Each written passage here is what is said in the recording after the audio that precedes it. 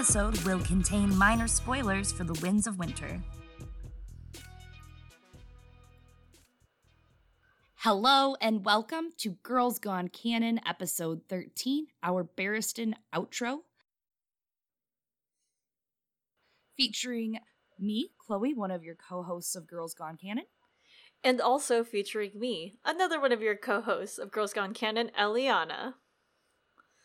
And today we are so excited to have on with us the wonderful and one of our great friends, Bryndon B. Fish, also known as Jeff, author of the book The Cautioner's Tale, named 2018 and 2019 Book of the Year. We've also recently gotten word from a few press releases and publishers that he has won the Newbery Award for Children's Fiction and the Pulitzer Prize. He's also been nominated for the Hugo Awards. So give a hand to Jeff.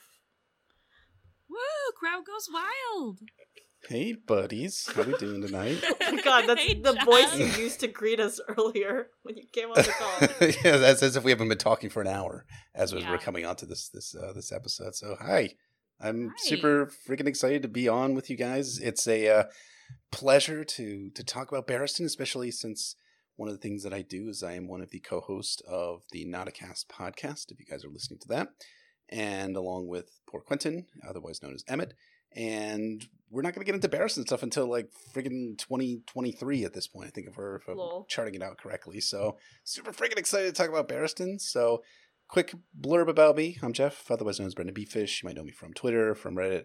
I've done a few other things elsewhere on the internet that you have maybe famous or infamous depending on your perspective. And The Cautioner's Tale, I am the author of the world famous 2018-2019, and I've gotten word that it'll be the 2020 Book of the Year as well. That is the book called The Cautioner's Tale. So it's I'm excited to be here. It's cool. It's lit. It's lit. Hashtag lit as you 20-somethings, and we'll say, but I'm not 20-something. That's for sure. You're almost as old as Barristan. I am. You can basically call me Sir Grandfather for this episode. We are so excited to have you on, Sir Grandfather. No, we are. Jeff has written at extent about the situation in Meereen, things that are happening, different plots in the books like that. So we were really excited to get him on, also because we're okay with him. He's all right. I think it's kind of funny that Jeff's all like, yeah, I'm so excited. I never get to talk about Barristan. And everyone, Jeff has a Patreon at Not a Cast. The Not a Cast has a Patreon in which they released an episode about Barristan. And he's also talked about the situation. Oh, there's one of my long O's. Damn it. Jeff's also talked about the situation in Meereen with Radio Westeros. They did a really, really fun skit for that. Yes. It was a few years ago now, so I think it's like 2016. They did a really cool thing where they did like a radio broadcast of Yolkboy and Lady Gwyn and myself all playing the roles of different reporters, reporting on the Battle of Meereen, which is something that'll be occurring in the Winds of Winter, which I believe that you guys are going to be talking about here in the next few weeks. Yeah, this week we are doing this Barristan outro. However, it is not our last Barristan episode, you guys. Gasp. Next week is going to be our last episode for Barristan. However, this episode is not going to be a normal episode. It is going to be a taste at what our Patreon episodes will be like. We have special episodes. We have many topics, not just the Winds of Winter episodes, but we are going to be doing Barristan 1 and a look at the summary of Barristan 2 in the coming weeks. Sweet. Can't wait. I'm super excited to hear your guys' takes on it because those two chapters are among my favorites from the Winds of Winter sample chapters. I know people talk about the Forsaken or the Theon chapters, and I do love those chapters a lot, but those two Barristan... And the Elaine chapter. And the Elaine Sansa dancing chapter. That one too. People allegedly like. Allegedly. Oh my god. I know it's no Sansa 2 in Aegot, but it's a good chapter. It's a good chapter, okay, Jeff? I was the writer of a very important essay that explored Jeff, Bryndon B. Fish's opinions on Sansa. If you haven't seen it, please let me know. I will hit you a link personally to your email or your DM.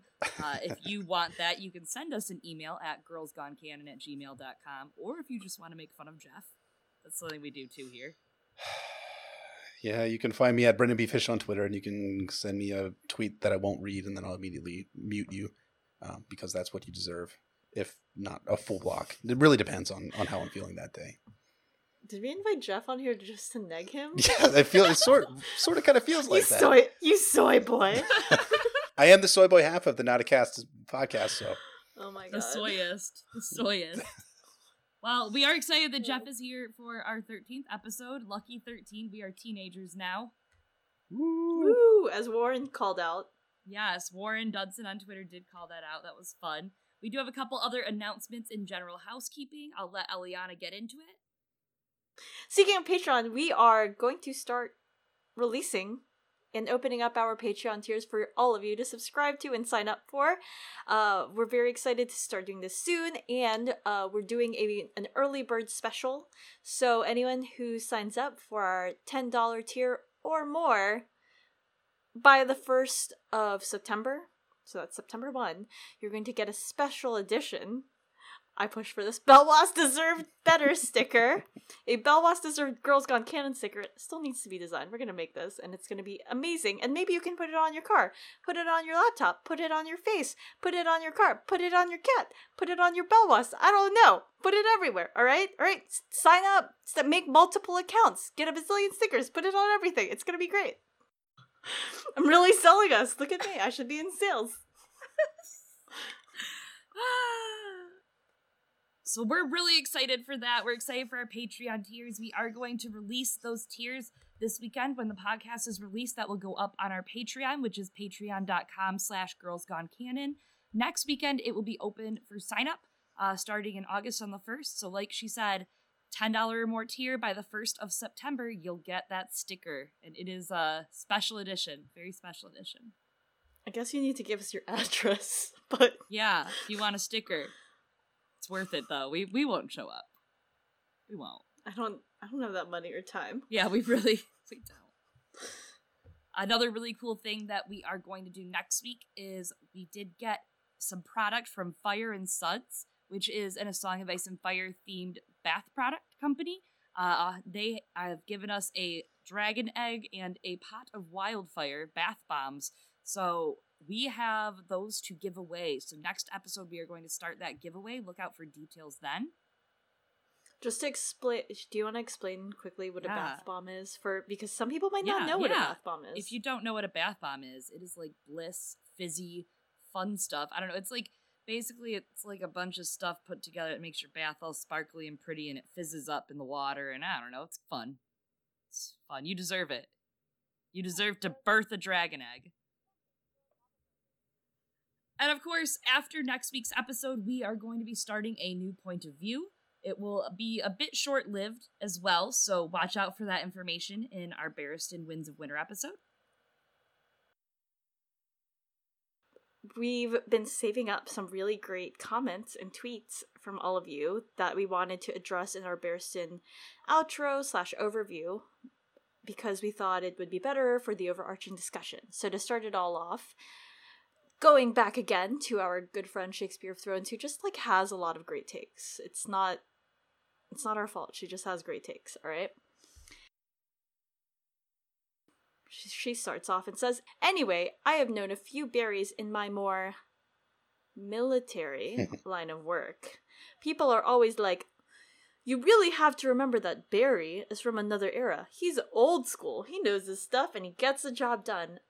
And yeah, that's all true, but there's also this understanding that Barry is a dying breed and won't be around much longer. It's sad, but also indicative of a dying era in general, where the system benefited this one type of guy who didn't have to critically think about things so much, and now he does, and it's hard, and he wishes things were like how they were, or how he imagined they were. This is such an important POV for old school Westeros that still doesn't understand. I love Grandpa, I just wish we could sit down and have a talk." From Shakespeare of Thrones. I love Shakespeare of Thrones. Shakespeare of Thrones just did a really good GIF thread the other day on Shakespeare and Game of Thrones and GIFs, and it was just good. So please go give Shakespeare of Thrones a follow. She deserves it. She's very smart and wonderful and lovely. She's very smart. This is really exactly how I feel. I feel like in the last few weeks, a couple people have maybe not really understood how I feel about Barry. I do like Barristan. It's just... Mm-hmm. I love him. He's a great guy. It's not that I don't love him. He's sweet. He has a good heart. He means well, but he's so old-fashioned. He's stuck in this way that doesn't work anymore, just like the rest of Westeros. I talk a lot about how the second generation is who this story is really about now. It's not about Cersei. It's not about Littlefinger. Those people are going to die. They are not the people that are going to lead Westeros after this war. They aren't the leaders. So Barristan is, like Shakespeare said, part of that old generation, and we are waiting for it to die, and it's really sad, but it's not about him in the end. It's about what came from it.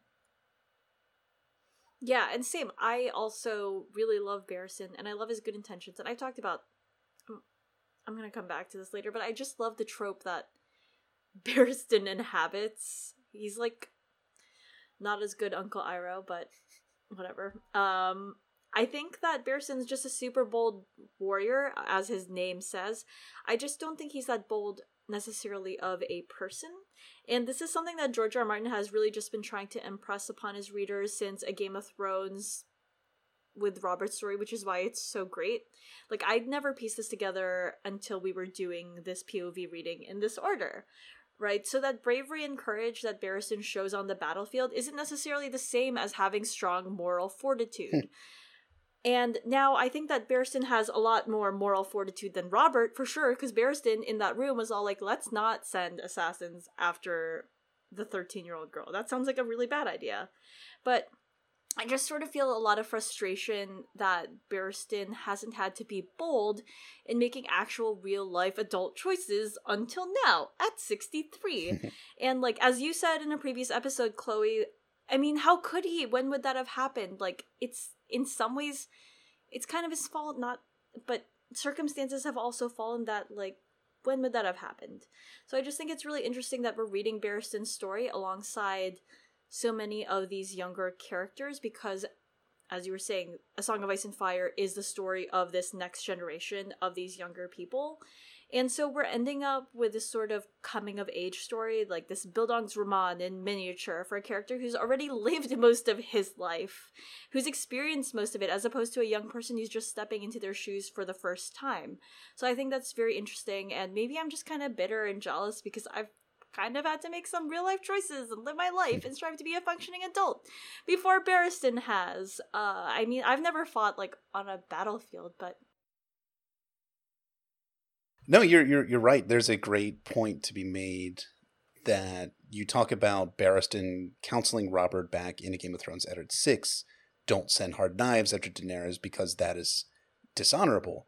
At the same juncture, he doesn't take the next step and say, if you do this, I'm done as your Kingsguard. That's what Ned does. But Barristan, when the decision is finally made, he steps back and says, okay, that's just the way that shit is that I have to serve and obey. He's a little bit more advanced in terms of his thinking and understanding than Arya Hota is, but he's basically a serve, protect, obey type figure more than anything else. And it haunts him.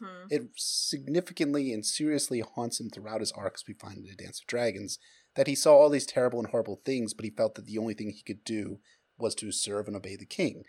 And that worked out well when he was serving someone like Jaehaerys II. It didn't work out so well when he's serving someone like Aerys II. It didn't also work out well when he's serving someone like Robert as well. These are people who are bad kings, but Barristan has been brought up in this chivalric, noble type of thinking and line of morality and ethics that he thinks that that's the noblest good that he could do as a warrior. And, to kind of bring it back to the question that was asked, there's something really interesting at work going on in A Song of Ice and Fire where you have the death of an era. And it's not just that it's the second generation. I think that's a fantastic point. It's also the death of chivalry altogether. And you can see this in places like the battlefield. One of the things that I've written about is that I think in The Winds of Winter that you're going to see some sort of confrontation between Aegon Targaryen and the Golden Company versus the Knights of Summer and this chivalric reachmen who are coming for him, as we find out in one of Arianne's Winds of Winter chapters. And one of the things that Jon Connington has come to the realization is, and Jon Connington is another dude who's in the same era as Barristan, is that I can't fight the chivalric way. I have to fight. I have to break the rules and be this immoral, or rather amoral individual who has to murder children if needs to be. I have to burn down a whole town in order to save Westeros. That's kind of the the mentality that John Connington has, Barristan's still stuck in this, if, it can solve things with like the honorable sword, and it just doesn't necessarily going to work out, as what he finds out in Meereen is that him drawing his sword against Kraz and imprisoning Hisdar zo Loraq, that doesn't solve anything. It creates a whole lot of problems for Barristan and for Meereen at large. Yeah, and for Daenerys when she comes back. Yes. Oh my god, Dany's gonna be like, what have you done to my house? Right? My bed with the dying kid with his God. death juices all over it. I leave for a night and you throw a party and you break my expensive vase? That's what it's gonna be like.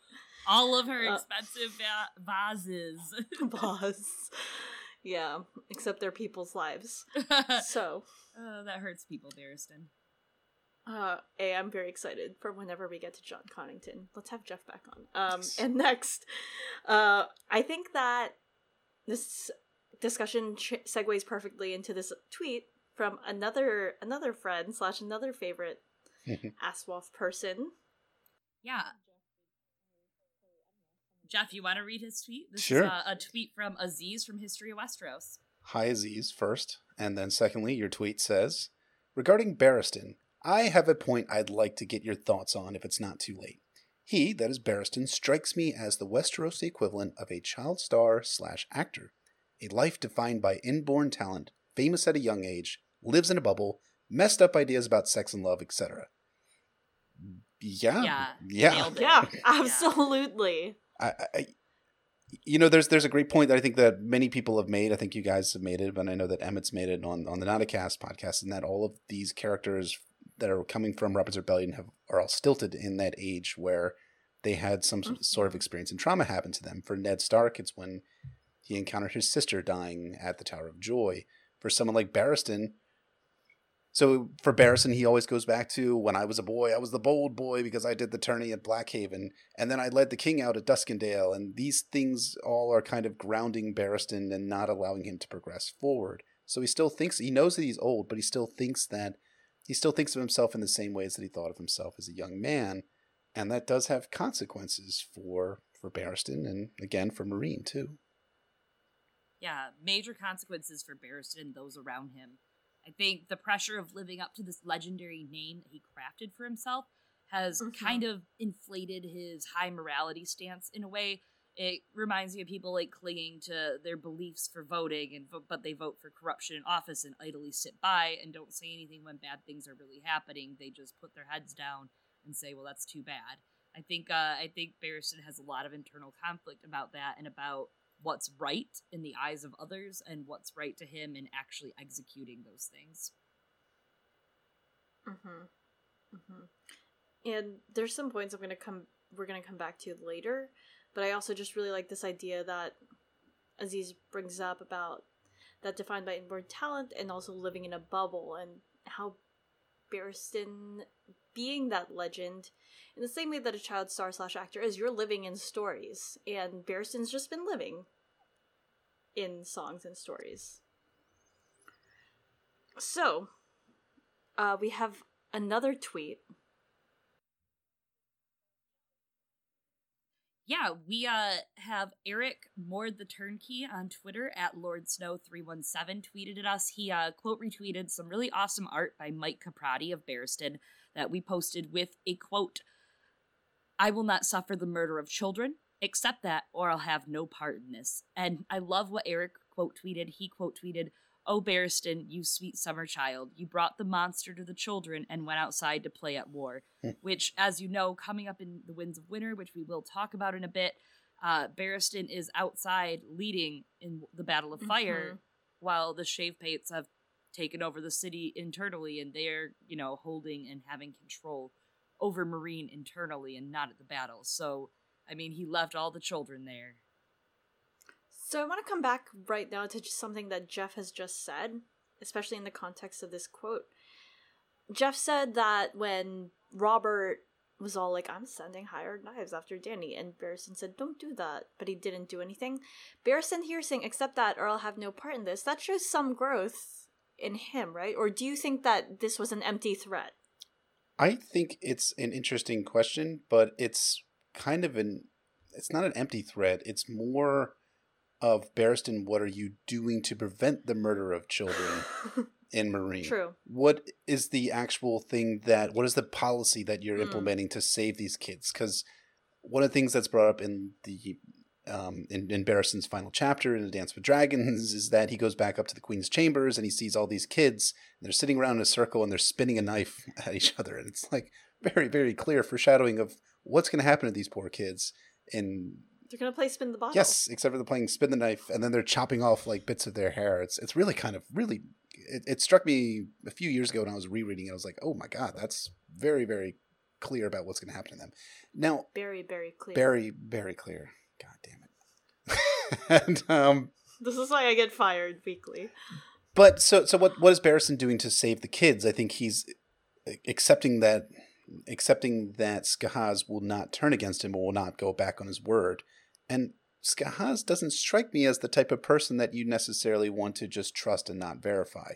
I think you want to leave people to defend the kids. And there's no indication from both Dance and the Winds of Winter that Barristan has left, say, someone Sully to guard the kids, or even left, some of his freedmen company or sell swords or anyone. So basically they're in the tender mercies and cares of Skahaz Mokandek, and that man does not have too much in the way of tenderness or care for these children. Well, and to that, I mean, Barristan also doesn't really have the power to take hostages or anything either from those people, I mean, what's he gonna do? Say to Skahaz, okay, what do you hold dear that I could take as insurance that you're not going to kill these children? He doesn't have that power really even to do something like that, and he doesn't really have the gumption, as Eliana was saying, that, he's not really bold enough to do that. He wouldn't do that or make a move like that. He thinks there's too much at stake, and he wouldn't want to play dirty like that, where, Skahaz is all the Littlefinger saying, hey, that's how the game is played. You got to play dirty or get played. There's a great point that you bring up there. Why Barristan can't do that is because he's already given up the game, in that he has told Skahaz that I will not suffer the murder of children, except that I'll have no part in this. Skahaz knows, even if Barristan took a member of House Kandak, he can act at will because he's not going to lift a finger to kill a child in the event that Skahaz goes back on his word. And that's just really, really, I mean, it's great. I think it's great. I mean, I applaud, allow me my one little clap for Barristan here. That's it. That's all you get, buddy, because I appreciate you saying I will not suffer the murder of children, but you're not fucking doing anything to prevent the murder of children in Meereen. Yeah.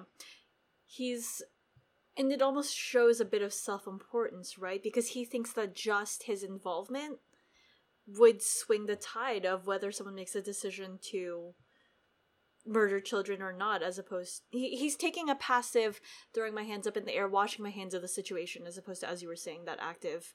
Whereas I think even if it were difficult, based on things that Ned has said in the dungeon and just also how Ned is, Ned would have fought even if he knew he had no chance or no choice. When can a man be brave? All right. And that brings us to, we've been saving a lot of tweets, everyone. We've just gotten such good stuff this whole time. This has been, I feel like the Barristan POV has gone by really quickly. I feel like this has been so fast compared to Ned. So it's hard because I got really attached the last week, I want to say. So now it's all these tweets. I'm like, we're saying goodbye soon. Next week's it. Yeah. So we saved the best for second to the last and just brought up a lot of stuff. So this one is from all of these friends. We have so many friends. Mighty Isabel, who has caught up with the podcast and says, catching up. What does it say to a filthy doylist like me that the POV, oh my god, Isabel, I love you, that untangled, the Meereenese knot, is the one that so does not understand what a young girl, the queen, wants. And my first response is a link to, we'll put a link in the podcast. We're not putting a link to the music video for Christina Aguilera's What a Girl Wants. What a girl needs. It's gonna be stop. I don't need it in my head. I don't need this hell, this nightmare.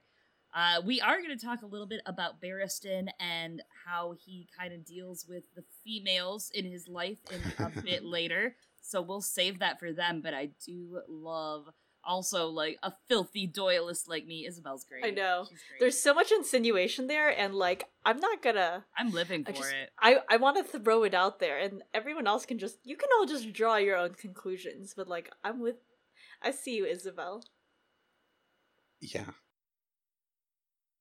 We did get an email from Josh, who emailed us. I believe we had one of his points in our Ned outro episode, actually. But Josh sent us another email, and he said, I just wanted to say I am with Eliana. There is more to Strong Belwas than meets the eye. I just can't tell if the cupbearer, Kezimapal, will get a second chance to poison Strong Belwas before Dany can make him the ruler of Meereen. Kind regards, Josh. Why would you say that to me?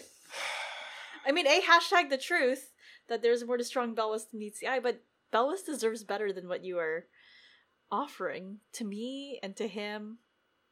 Like what? The whole kingdoms? All of them? Yes, all everything.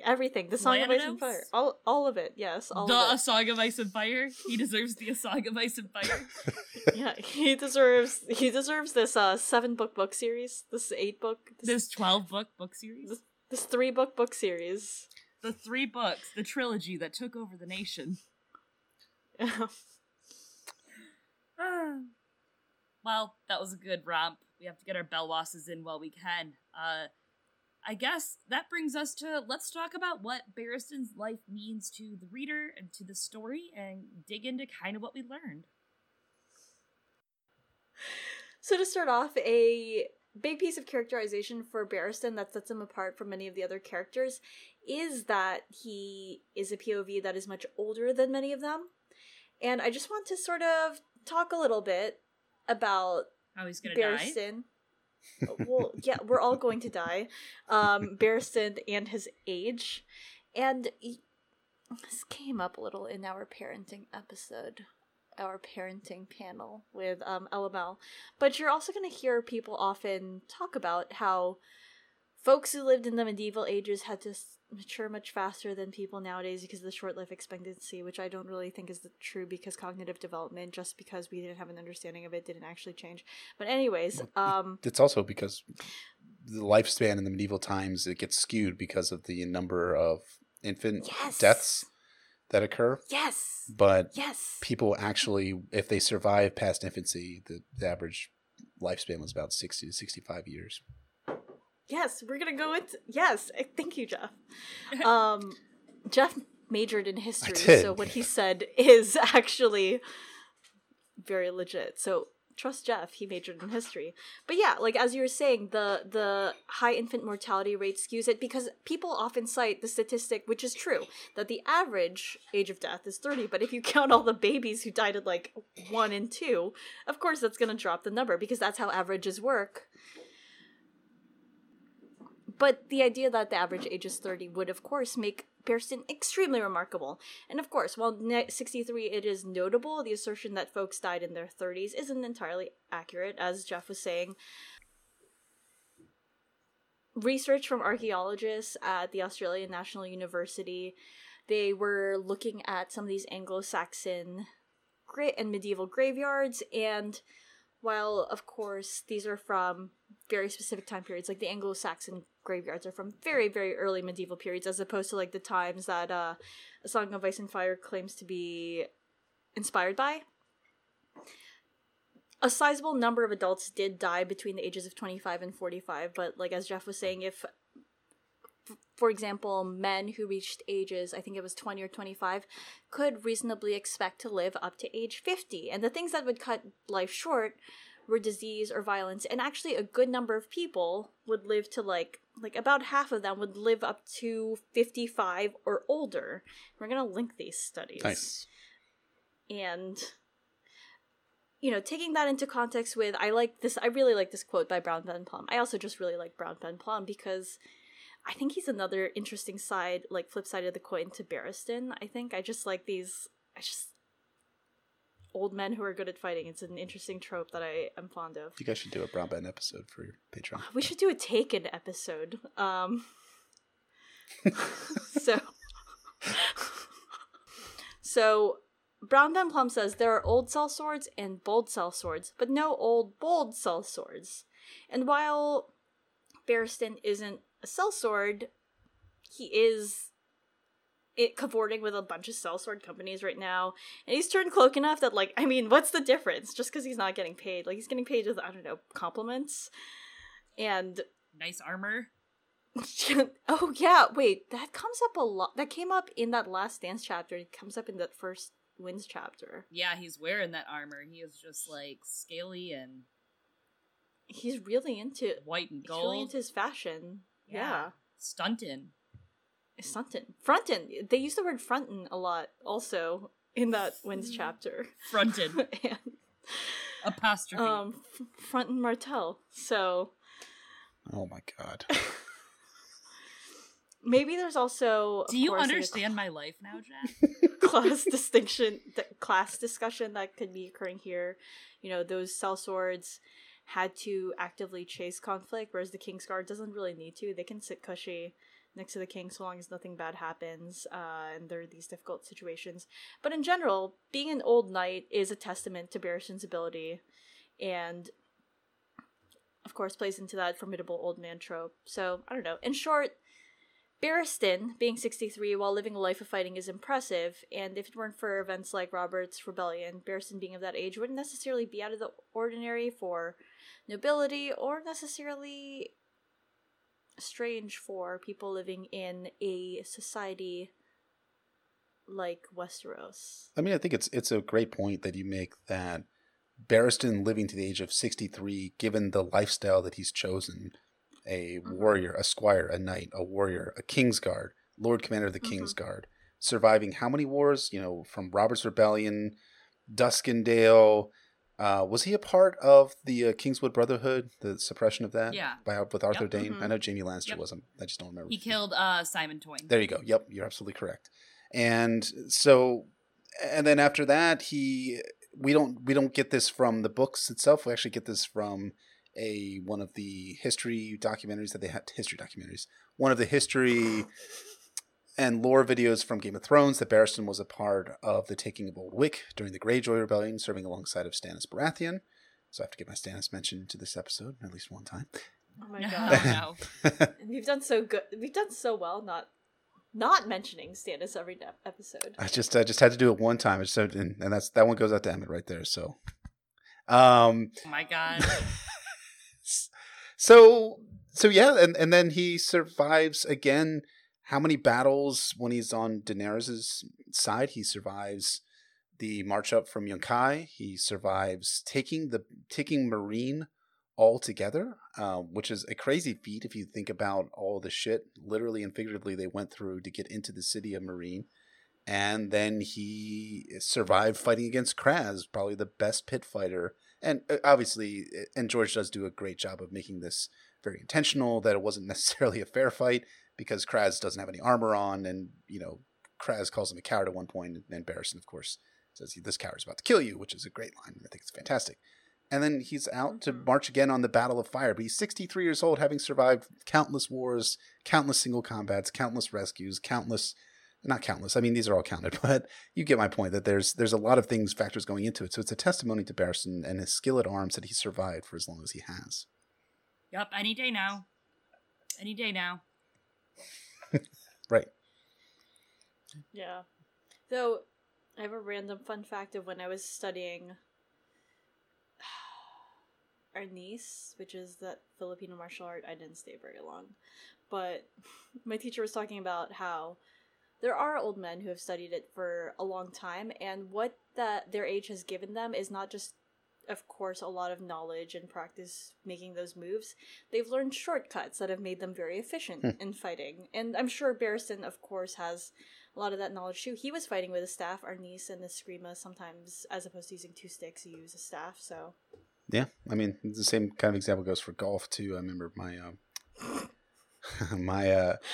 I know, you guys laugh as much as you fucking want. It's basically, for Barristan, he's in his 60s in the same way my uncle is in his early 70s now, but he's a very good golfer. But he's very good because he knows the techniques extremely well and he's practiced his entire life, but he can't drive the ball nearly as far as he can now, but he has the ability to have a fantastic short game because he's been doing that his entire life for 60 plus years. Barristan's the same way in that he's not as fast as these other men of the Kingsguard. He's definitely not as good as Jaime Lannister is right now, for instance, or Jaime Lannister pre-removal of his sword hand. I would say he probably might not even like square off against someone like Sir Balon Swan, who seems to be a fantastic knight in his own right, but he has the technique that might net him some amount of survivability on a battlefield or in single combat. He's got that old band strength. Mm-hmm.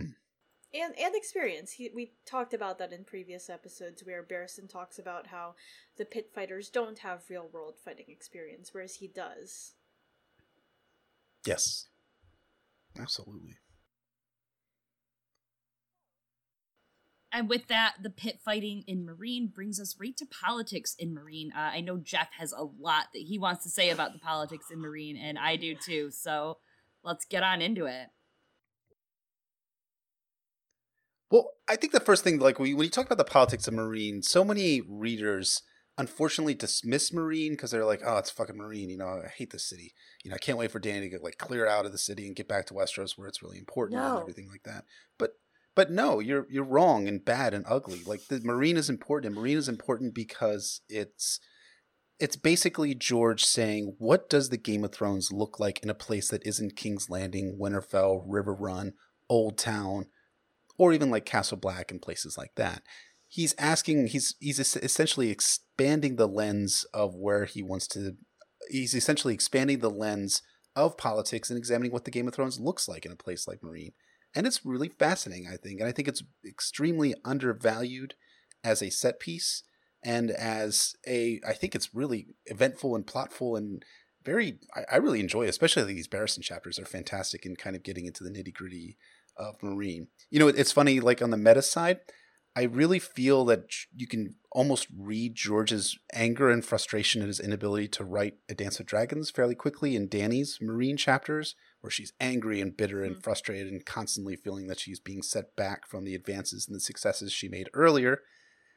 But then when you get to Barristan, the plot really kind of picks up in its pace. Really kind of, you start hitting point after point after point after point, and the beats start just kind of increasing in terms of its tempo. So talking a little bit about the politics of Meereen. When we talk about Meereen, we have to look at it as a city that is extraordinarily factional. And what I mean by that is that there are three major groups in Meereen, and there's probably a fourth one too, within the walls of Meereen that have different aims, different motivations, and they have different kind of subsets of people in the group. So briefly, the three factions are 1, Dany and her children, 2, Skahaz Mokandak and his Shavepates, and 3, the Great Masters, primarily seen in the Sons of the Harpy, as well as some of the characters that Dany and Barristan encounter and deal with in A Dance with Dragons. To get a little bit more in depth, Daenerys Targaryen, again, as you guys talked about, took Meereen at the end of A Storm of Swords and has set herself up there in order to learn how to rule Meereen. But she didn't come alone or simply with her army. She brought a whole population into the city. Mostly former slaves, but also you have Unsullied, you have Sellswords and the Stormcrows and the Second Sons, although the Second Sons then defect to Yunkai at the midway through A Dance with Dragons. And their motivations and goals are pretty simple. They don't want to return to slavery. They do not want to return to slavery, and they want to make Meereen slave free.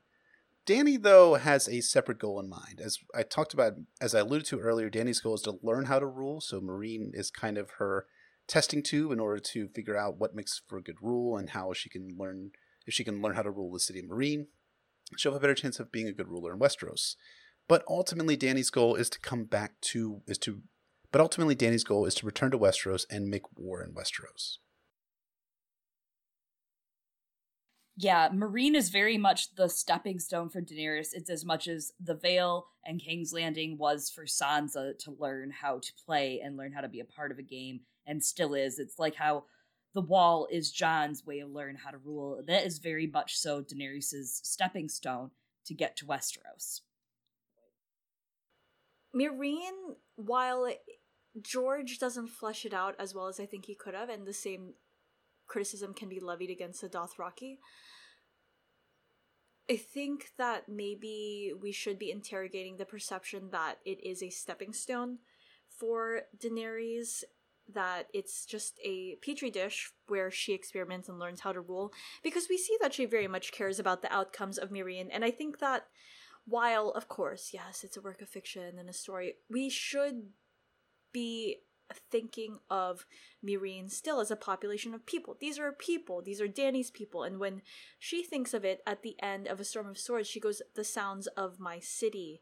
And what she stays for is she realizes that the peace that she so longed for, and the freedom that she longed to bring to Slaver's Bay, did not take hold in either Yunkai or Astapor, and she doesn't want to necessarily make the same mistake in Meereen. And I think this is something that neither Jorah nor Barristan necessarily relate to. I think that they are like, why is Daenerys wasting her time here? And sure, she thinks, like, how can I rule the Seven Kingdoms if I cannot rule a single city? But I do want to question the idea that it's just a stepping stone when I think that mindset can be a little problematic. Sure. And you're right about that, and that Daenerys faces that choice at the end of A Storm of Swords, but she also faces it in A Dance with Dragons, where she finds out that Yunkai is besieging Astapor and is on the brink of taking the city from the people that she didn't necessarily install, but are there acting on behalf of her, which, they're ostensibly acting on behalf of her. They're not actually acting on behalf of her. And she's presented with basically three options, or she's presented with two options to begin with. First, stay within Meereen and kind of let Astapor deal with its own problems, or secondly, march against Yunkai and liberate Astapor. But there's a third option, and who presents that option but none other than Sir Barristan Selmy, who urges Daenerys, who says there's a third way, Westeros, and war in Westeros. And Dany, to her credit and benefit, she rejects Barristan's option to abandon Meereen to its fate, take her army and her people, and go back to Westeros. She has a real stake in Meereen and in ensuring its peaceful, and to ensure its survival going forward. And that's where I think a lot of, I'll even give, just for Jeff, since he's here, there's a lot of Stannis parallels with the future, the queen who cared, and Daenerys was the queen who cared.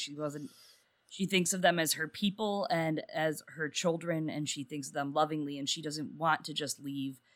She doesn't want to go straight to Westeros. She wants to do it right, and she wants them to be in the right hands and them to be liberated from basically everything they're experiencing, and basically what we are looking at, people like the Green Grace, that they want to keep that old lifestyle and keep that going. So Daenerys has a lot to basically learn from the Dothraki right now and come back and save her people and make sure they're okay before she can do anything. So it's going to be really interesting to see who she actually instills to kind of keep things level. And hopefully it's strong Belwes, but... Yeah, absolutely. But at the same juncture, the question I have, and maybe this is a question that Eliana can answer, does Daenerys consider the Meereenese her people? And that when I speak about the Meereenese, I guess I'm speaking more about the Great Masters. Does she think of them as her people? Or is she more thinking of the lower classes and former slaves of Meereen that have kind of rallied around her and her cause in Meereen? I would say it's definitely more of the latter, because you can see how adversarial she feels and how alien she feels amongst the traditions and customs of the Great Masters, and how she feels that she's constantly performing for them. And I think she relates more to those who have been enslaved than necessarily the Masters. Yeah, I agree. I mean, she says something in her first chapter in A Dance of Dragons where she says, "I hate the city, but I must don my floppy ears," and I think she says that later on, where she feels that compelled to follow the customs of Meereen, while at the same time despising the city and despising, I guess she's despising the city, but despising more of the one class of people that is diametrically opposed to her in Meereen, and those being the Harpy, which we'll be talking about, or those being the Great Masters and or the Harpy, which we'll be talking about in a little bit. But to kind of take it a little bit more from from Meereen itself and talk a little bit more about her children. She does have a significant military presence in Meereen. Her army is composed of Unsullied. There was about 11,000 that she brought from Astapor in the Storm Swords, counting some of the casualties she took in taking the city of Meereen and some of the casualties she suffered in the Sons of the Harpy insurgency. I would estimate she's probably got about 10,000 Unsullied left there. She's also got 3 freedmen companies. They are known as the Free Brothers, the Mother's Men, and the Stalwart Shields. Stalwart Shields being my favorite of the companies because they are named for that one dude, Stalwart Shield, who was the one who was lying with the the one who was murdered by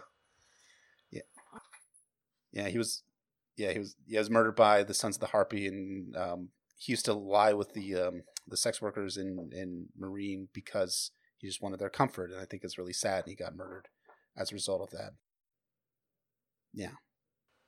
But I do love the fact that he was such an inspirational example that they named one of their companies the Stalwart Shields. I think that's fucking great. They're estimated to be about 2,000 in number, according to the Wiki of Ice and Fire, and I believe that's also mentioned in one of Dany's A Dance with Dragons chapters.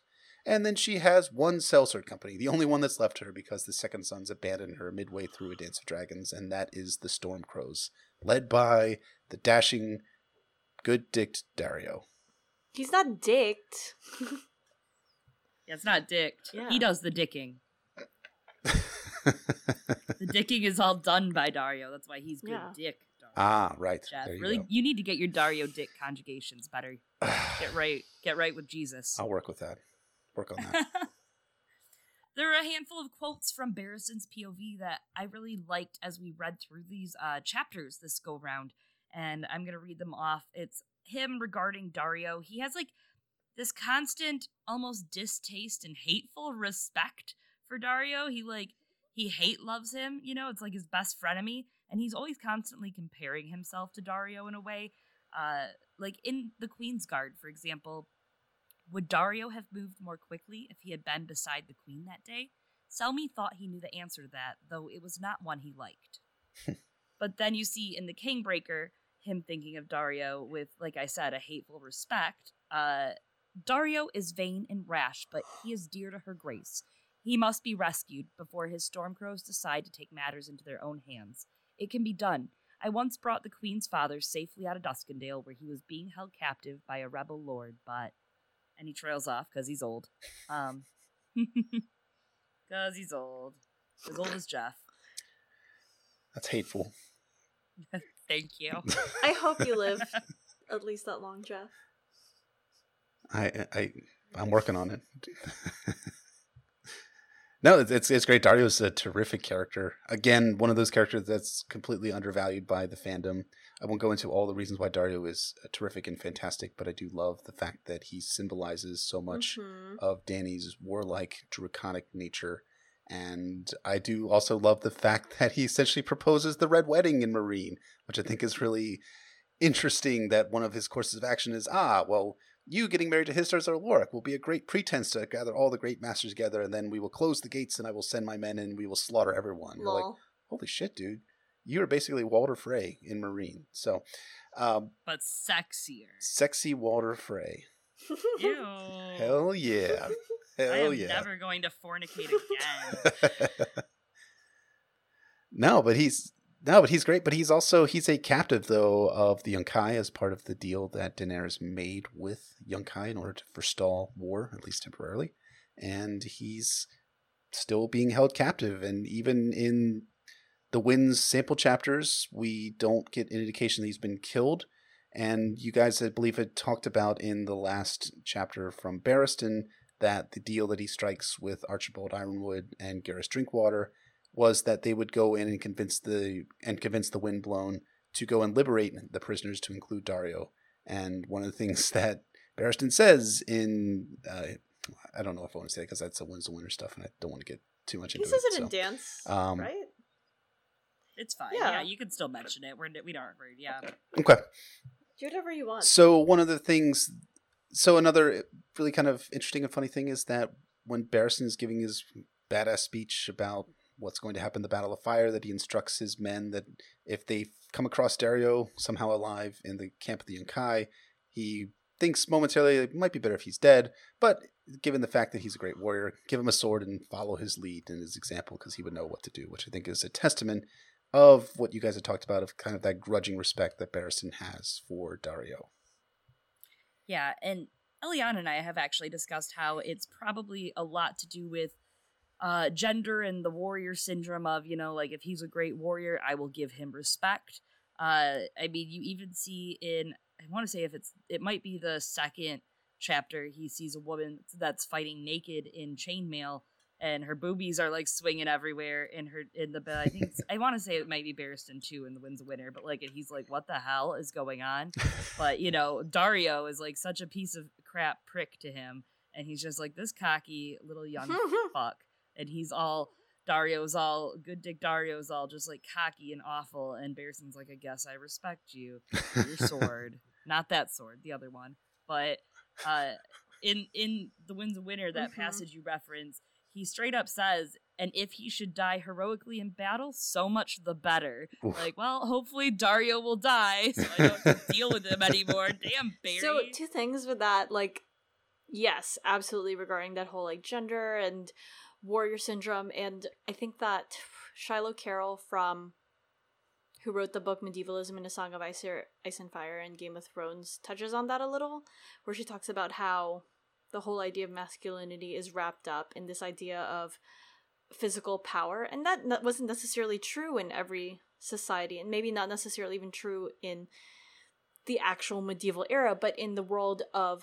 Westeros and A Song of Ice and Fire, that is how respect is gained for some reason, through martial prowess and physical power. But also, a proposal is, and this is going to be a little weird, is Barristan's feelings towards Daario supposed to be like, you know how sometimes there's those really kind of like fucked up things where fathers are like, oh, don't touch my daughter, or I know what's best for my little girl and it's not this guy, or whatever. Is that what Barristan's character is supposed to be like, in regards to being like, Daario's like an okay guy, I guess, but also I hate how he's messing up my little girl, or whatever? It's weird to me, the relationship that Barristan has towards Daenerys, and I think you hit on something. You look at it more as a father figure protecting his daughter from sexual impropriety, which is something that did occur and still does to this very day. My question, though, is what is Barristan's actual feelings towards Daenerys? Are they simply a chastely love that Barristan bears for Daenerys as the figure, as a figure that he's worth, that as a queen that is worth serving, or is it a little bit more than that? And I reread all of Barristan's chapters in preparation to come on to your guys' excellent podcast.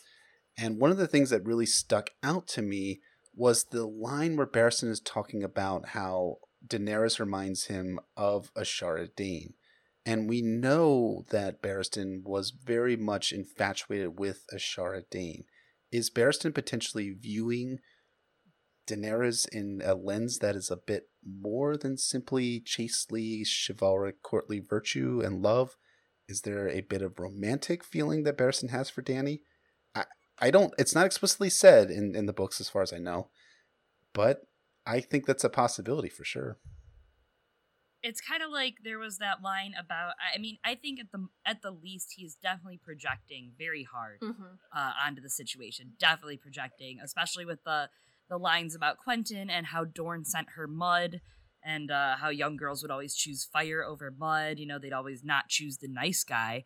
And there was a lot of that going on with it. I could see maybe even a little, but he does call her like his little child queen. His child queen. So yeah, I'm not sure. But at the same time, I mean, that's not out of the question, because Ashara was a couple years older than Daenerys, but like was only a couple years older, and he kind of felt the same way about her and had similar thoughts apparently. So it is interesting. I think it's just a lot of heavy projection. Yeah, there's a lot of things being foisted onto Daenerys from Barristan. Like, maybe daughter, as Jeff proposed, maybe lover, maybe child, but also, not child, maybe child queen, but also just a stand-in replacement for this idea of honor, which is a huge thing to just put onto someone, like, oh, you are my path to honor. Like how Jorah saw Dany initially, but not anymore, but like initially as you are my ticket home. She represents so many things. She represents home. She represents this old lineage that he used to serve, and this prospect for honor on top of maybe daughter, maybe lover, all these things. And so to kind of bring it back, I can see the possibility that Barristan is looking at Daario as both, this guy's not great, but, at least he can wield a sword. But at the same time, I can also see him as and then has an unconscious, if he has an unconscious or unrequited love for Daenerys as a potential romantic rival. And I think that's something that you guys can talk about more in your Barristan episode coming up for The Winds of Winter. Yeah, we can talk about it when The Winds of Winter comes out. Yeah, right when that comes out. Next week, I think, is what I heard. Another 4 years! Let's hope not. So, to kind of briefly go through the rest of some of the folks in Dany's party, you have the civilians there. If you go past the army, you have the freedmen from Astapor, Yunkai, and Meereen. They possess a wide skill set. You have folks like weavers. You've got people who are teachers and different types of civilians that are working with that are in Meereen now, and they come from all over Slaver's Bay.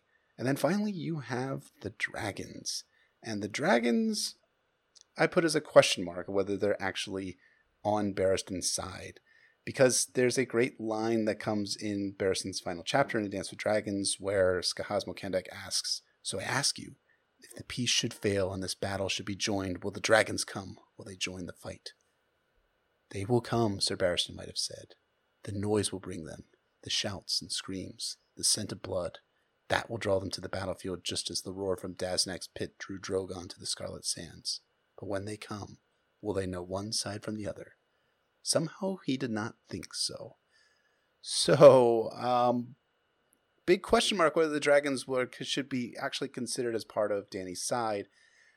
It seems like they're going to have the impact of potentially roasting and killing people from both sides in the coming battle. Yeah, #wildcards. Yeah, I don't think that the dragons necessarily fall on one side or another. I mean, they're animals, and we see this during the dance, which you're gonna, I guess, come to later. But also, there's so much just not free will, but just this force, this entire force that is supposed to, I guess, sort of represent the untamable in some ways. You're playing with fire, right? And also that idea of weaponry, it's about whose hands they're in. But this idea of Barristan sort of waiting for Daenerys to show up, I brought this up last episode with the corpses being thrown over the walls of Meereen, but the battle for Meereen just gives me very Blackwater vibes. And Barristan hoping for Dany to show up and save the day, while no one really knew for sure that the Lannister forces were gonna make it. It in a way feels to me kind of like how they're hoping that Tywin Lannister and the Tyrells appear and are able to secure that victory for the crown. Yeah, I think it's a great point. And it feels very much like that Martin wanted to have the Battle of Meereen in A Dance with Dragons to close out the book in the same way that he had the Battle of Blackwater essentially close out A Clash of Kings, for sure. R.I.P. Yeah, it really also gives a sense to how George wanted to do this story in phases after deciding upon it not just being a trilogy. So obviously he was hoping for 3-ish phases, but guess it's going to be 4 or 5, maybe 6. Maybe 12. Maybe the 13 of Karth. The 12th book. Let's hope not. Let's hope it gets closed out at some point soon. in that 12th book, hopefully we'll get the reveal on who the Harpy is, Lol. since no one knows. No None of us Bullshit. know. No one Bullshit. knows. I know, right? Everyone knows. Come on. I think it's so funny because there's I've seen so many outlandish theories, but I don't feel like I've seen a whole lot of outlandish theories about who the Harpy is. There's pretty much a broad general agreement about who the Harpy is. And who is the Harpy? We can all say it at 3, 2, 1, right? Yeah. 3, Yep. 2, 1. Hisdar. What are you? What? I was just kidding. What happened? You tricked me. I was taking this very seriously, everyone. But no, you're right. Galaza Galar is definitely the Harpy. And she is the one who is controlling, essentially, the Harpy, who has the aims of restoring slavery in Meereen. That is initially until they're willing to abandon slavery, reopen the fighting pits, and to preserve the kingship of the magnificent and worshipful Hisdar Zolorak. So about the Galaza Galar, as you guys have talked about previously, she is known as the Green Grace. She is essentially in charge of the religious practice in Meereen. And, just get it totally out of the way. Galaza is the freaking Harpy, but because you fucking nitwit morons are going to come huffing and puffing into my mentions with yesterday's dinner on your breath takes, here's why she is the Harpy. 1, she's unusually knowledgeable about the Harpy's actions and motivations. She knows about the Sons of the Harpies murdering the Meereenese Weaver before Dany even tells her in Dany's 4th chapter. She knows the exact number of people the Sons of the Harpy have killed when Barristan imprisons Hisdar, and she gives them motivation for why they're attacking to get Hisdar freed. That seems a little suspicious, huh? Right? And then of course it's her plan to marry Daenerys and Hisdar, and her belief that it will end the violence. And then it works. Like, wow, what a coincidence that this very thing that you say, if you marry Hisdar Zolorak, then the violence will end. Seems pretty interesting, right? A little bit suspicious. It's not a setup. No, of course not. Not a setup whatsoever. And then seemingly she's sympathetic to Daenerys, but she's also the one who's pushing the Harpy's dress code and the code of conduct onto Daenerys. And for that point, I actually read Nobody Suspects the Butterflies, excellent post on Tumblr. I will send you guys the link if you guys want to link that in your show notes or whatnot. An excellent Tumblr Absolutely. In general. Yes. Yeah. Absolutely. If you haven't checked out Butterfly, please check out her Tumblr. She writes great stuff. She on all sorts of ASOF stuff. I love this quote from the Green Grace in A Dance of Dragons. "The mother of dragons must don the tokar or be forever hated," warned the Green Grace, Galaza Galar. Obviously you're like, oh, that's not like a very silent, subtle, almost threat to your reign whatsoever. No. On Wednesdays, we wear pink.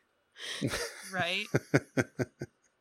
We wear green, more like. You can't sit with us. And there's also another line in Dance, which I have a lot of emotions about Galaza Galar. I think she's a sneaky old bitch and I like her, but I mean, minus like all the bad like slavery money and shit. But I mean, like besides that, she's like, damn, good for you. Hustle. It's a hustle. It was these calamities that transformed my people into slavers, Galaza Galar had told her at the Temple of the Graces.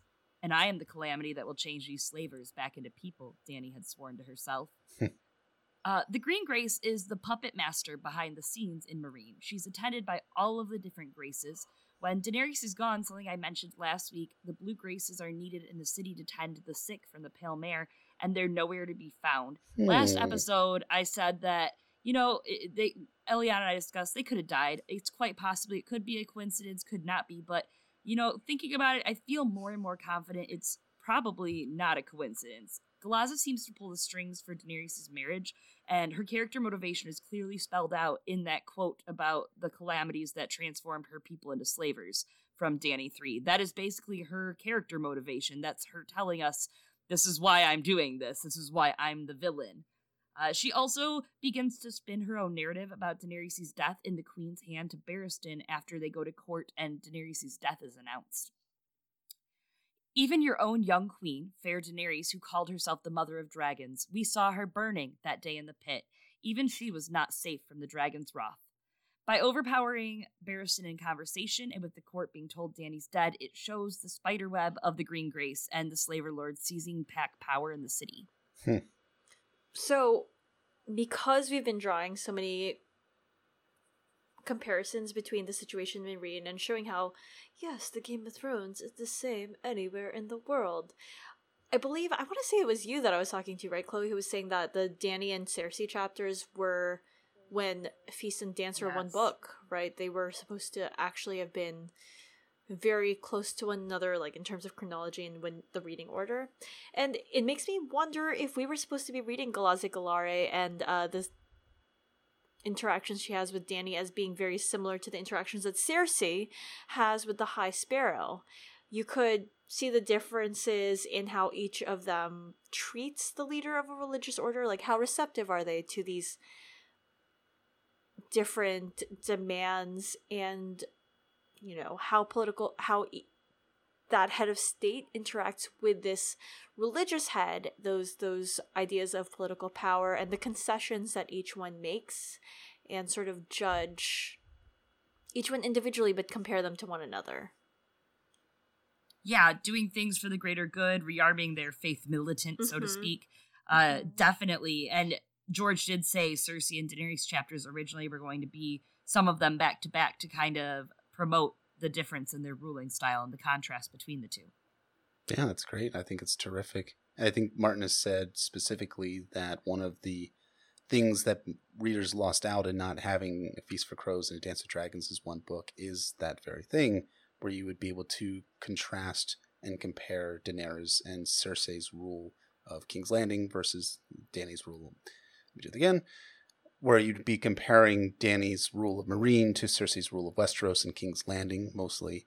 But yeah, it's fascinating to take a look at who Galaza Galar is, and I love that comparison with her as the High Sparrow. Although she is much more subtle than the High Sparrow, I would say. The High Sparrow is very much like, as soon as you're introduced to this guy in Cersei's 6th chapter in A Feast for Crows, you're like, this guy is going to fuck Cersei over big time. Galaza Galar is much more subtle and much more of an advisor to Dany than the High Sparrow is. The High Sparrow is almost separated out from Cersei Lannister and her rule, but they do occupy similar spaces in being religious figures that can stir the population into a frenzy on behalf of or against the ruling party, as we're going to find out. But there's one key difference between Galaza Galar and the High Sparrow, and that is the High Sparrow is male and Galaza Galar is female. And that is, to me, another potential hint of who Galaza Galar is, because the Harpy in Giscari and our own culture is female. And it would be thematic, and it would make thematic and atmospheric sense for the Harpy to be female. And as far as we know, she is the only major female great master character that Daenerys encounters in A Dance with Dragons, that Daenerys and Barristan encounter in A Dance with Dragons. So that seems very much to be pointing the reader to the fact that Galaza Galar is the Harpy. But the one other character that is sometimes mentioned as the Harpy is Hizdahr zo Loraq. And the question I have for you gals is he a patsy of the Harpy, or is he more part of the conspiracy as a whole? I think he's a total patsy. They are pinning it on him. I think he just knows he was promised the rule, and he was promised to have the throne in Meereen, and he is a total puppet king. If Galaza is the puppet master, he is a total puppet king. He is the Tommen of the Cersei. That's... Or the Renly of the absolutely. I guess he probably knows a little bit, but they don't let him in all the board meetings, He's just got the money. Daddy's got the money in the wallet, and they just say, you're going to be king. In some of the previous chapters we've examined from Barristan's point of view, I do think you can see that in Hizdahr's reactions to how things have gone. He sort of thinks, I was promised to be king, to have this hot wife and this rule and be in charge of Meereen, and then suddenly, like Barristan, he's like, oh, I'm actually really responsible for these people now, and people are dying. But it seems to me that George wants us to, he tries to provide this false breadcrumb trail that Hizdahr is the Harpy. When Barristan interrogates Hizdahr zo Loraq in The Kingbreaker, he does act suspiciously-ish, but not that suspiciously, I would say, in that he's like, no, I'm not the Harpy. And then there's one point where he stops answering Barristan's questions, and Barristan takes that to be acknowledgement that he is the Harpy, but I think at that point, Hizdar knew what the game was, and that Barristan was not going to take "I'm not the Harpy" as the answer to his questions. Yeah, hashtag lack of evidence against is not evidence for. It's a meta commentary on the series. Never mind. And to be fair, it might be one of the things that is not good for Barristan for his story. That might be something that comes back to bite him, and I think it will. I really do think it will. Mm-hmm. Oh yes, because the one final faction in Meereen are the Shavepates, led by Skahaz Mokandak, and these are a different type of people than we've described previously. They're Meereenese, but they're not former slaves or lower class Meereenese. They are upper class nobles who shave the flamboyant Giscari hairstyles to signify their abandonment of the Harpy lifestyle. And the question is whether they're actually true believers in Dany and her crusade, or whether they're taking advantage of the situation to assert themselves as the new power to be in Meereen. I think the Shavepates are definitely using this situation to advance their position. They see Dany's cause as the better, easier, righteous path than supporting the Harpy and the power struggle. I think Skahaz sees Daenerys' side as a means to break away from the old instillment of the Graces and Slavers and have control in this vacuum of power that's been left in Drogon and Daenerys' flight. He's kind of threaded himself and his own military across the Daenerys faction, so it's like a if we go down together, or we take over kind of thing. And he seems to kind of want to be on what he thinks will be the winning side. He implements the Brazen Beasts, and Daenerys promotes them throughout the city. But now, if Daenerys rescinds that promotion, Skahaz has an upper hand as he has a position of power over the city with the Brazen Beasts. I also love that one quote from him to Barristan: "We will rue your old man's honor before this game is done." It's a very Littlefinger-y taunt. Yeah, it is. Very. I did warn you not to trust me. Skahaz Mokandak is really a fascinating figure. He's probably my favorite Meereenese character himself, and he's really fascinating because he presents as an ally of Daenerys, but his motivation is not, and his motivation in taking down Hizdar zo Loraq and Barristan's chapters is not so noble, because he has this line that I think is really dripping with this haunting. Let me do it again. He has this line which really kind of indicates where his motivation in doing all this, and he has this line that says, "Long has Kandak waited for this night," and Barristan thinks, "That is as much as I fear." And that's really, really, really indicative of what Skahaz is in this game for. He's in this game because Kandak has not taken the prominence that the Loraq family has in Meereen, but now he has the chance to make things right, and he's utilizing Barristan, the Unsullied, the Sellswords, the Freedmen companies in order to ensure that his family comes into prominence and power in Meereen.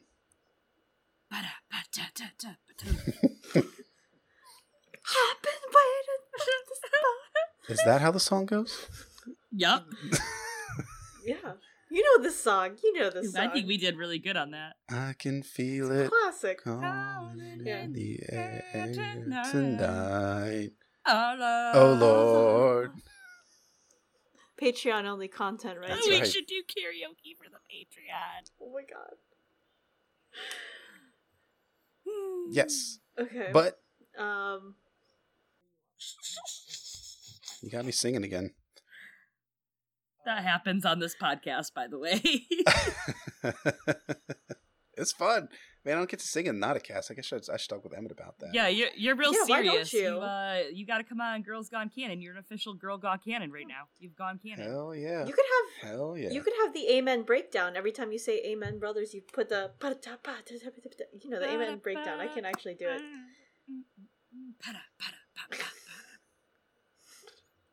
Something like that. Yes.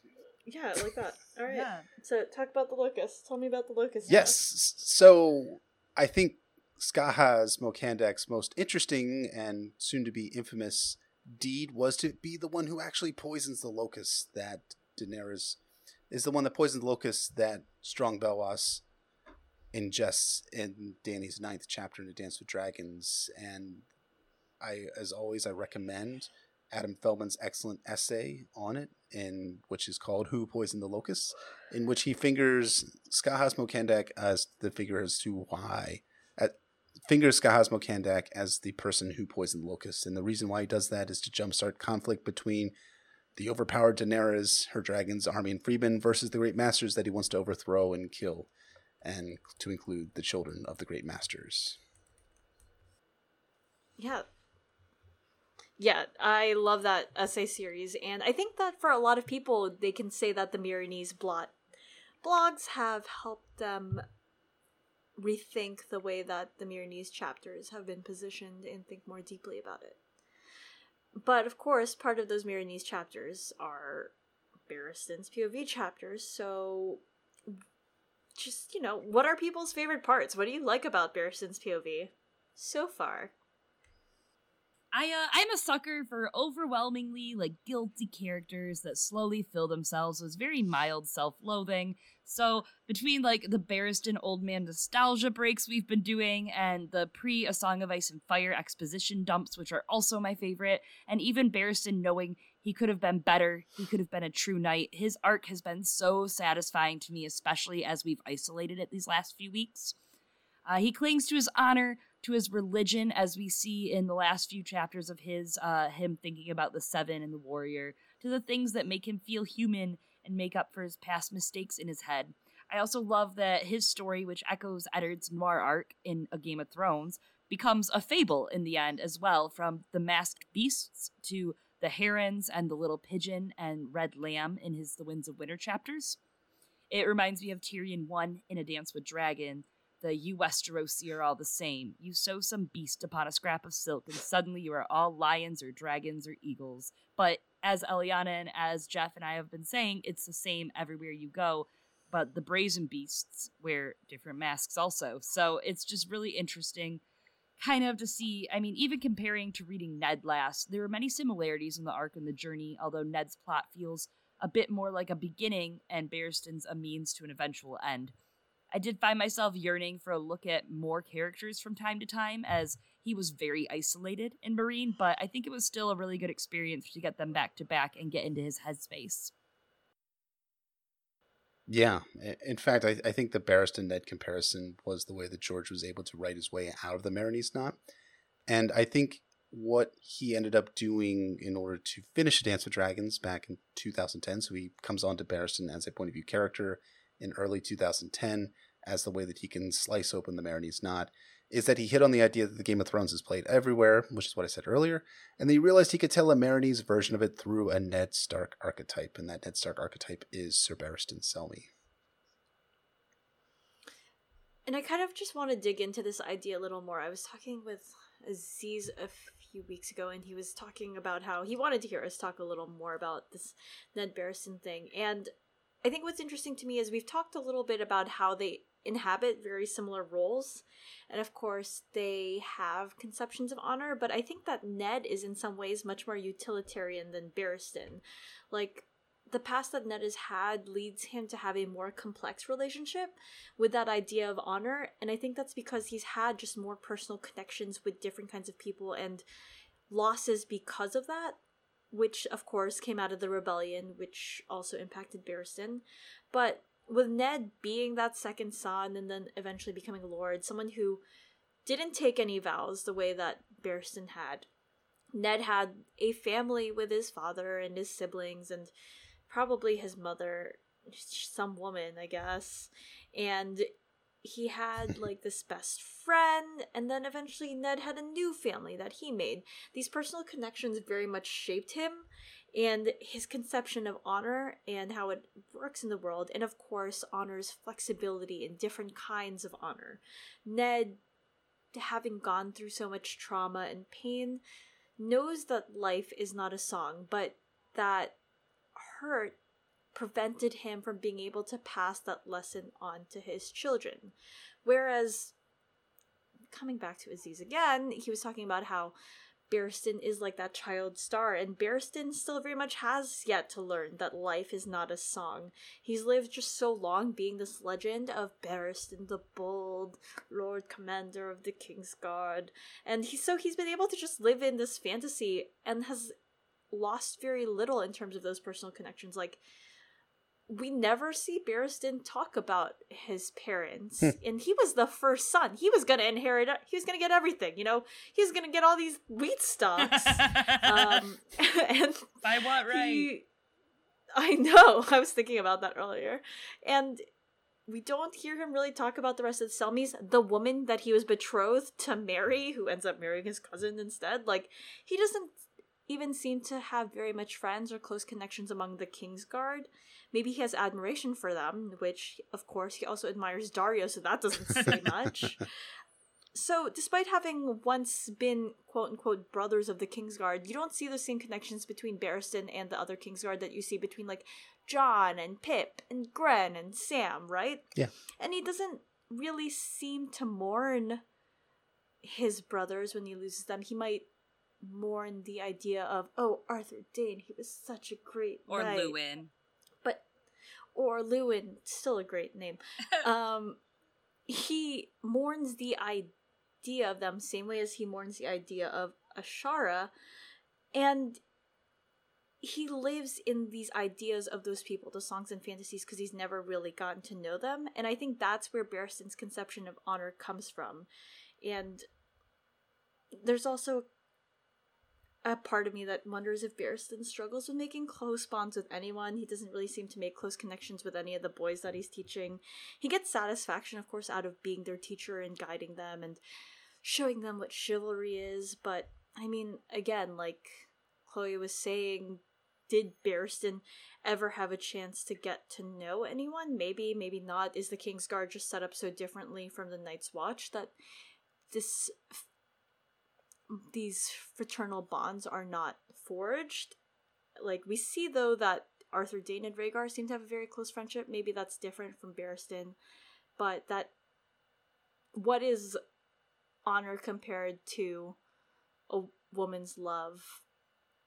Barristan doesn't know that, so he has this one idea of what honor is.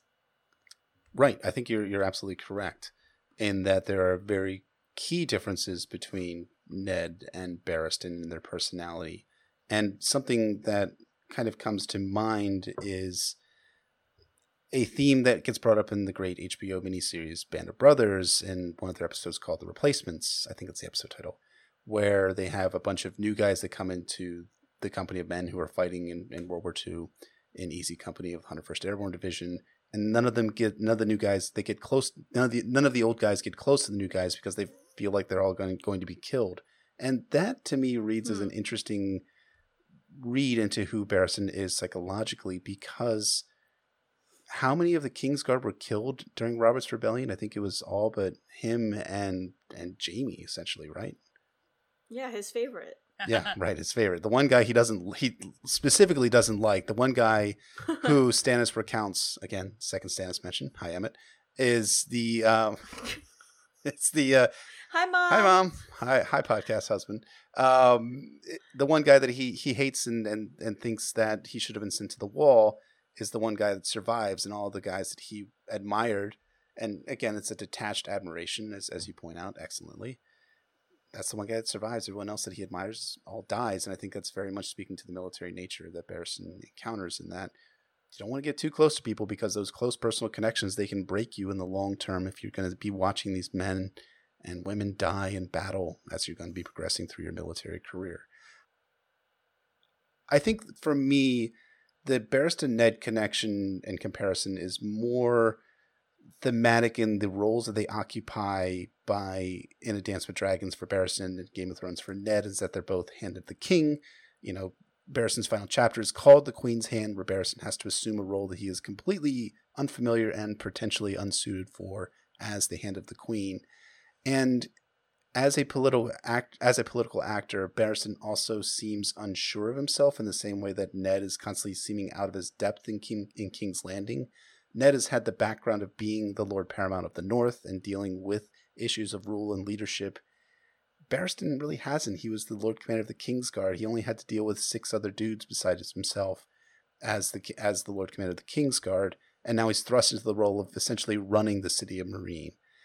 It seems like a bit it seems a little bit fish out of the water for Barristan, and Barristan is constantly talking about how he doesn't have a mind for this, that these plots were all the workings of Varys and Littlefinger back in King's Landing, and that he never really engaged in them. That's very troubling, I guess, for Barristan, because he has to kind of be thinking a little bit outside the box, and Barristan is a very much in the box thinker. Like, I can solve things with my sword.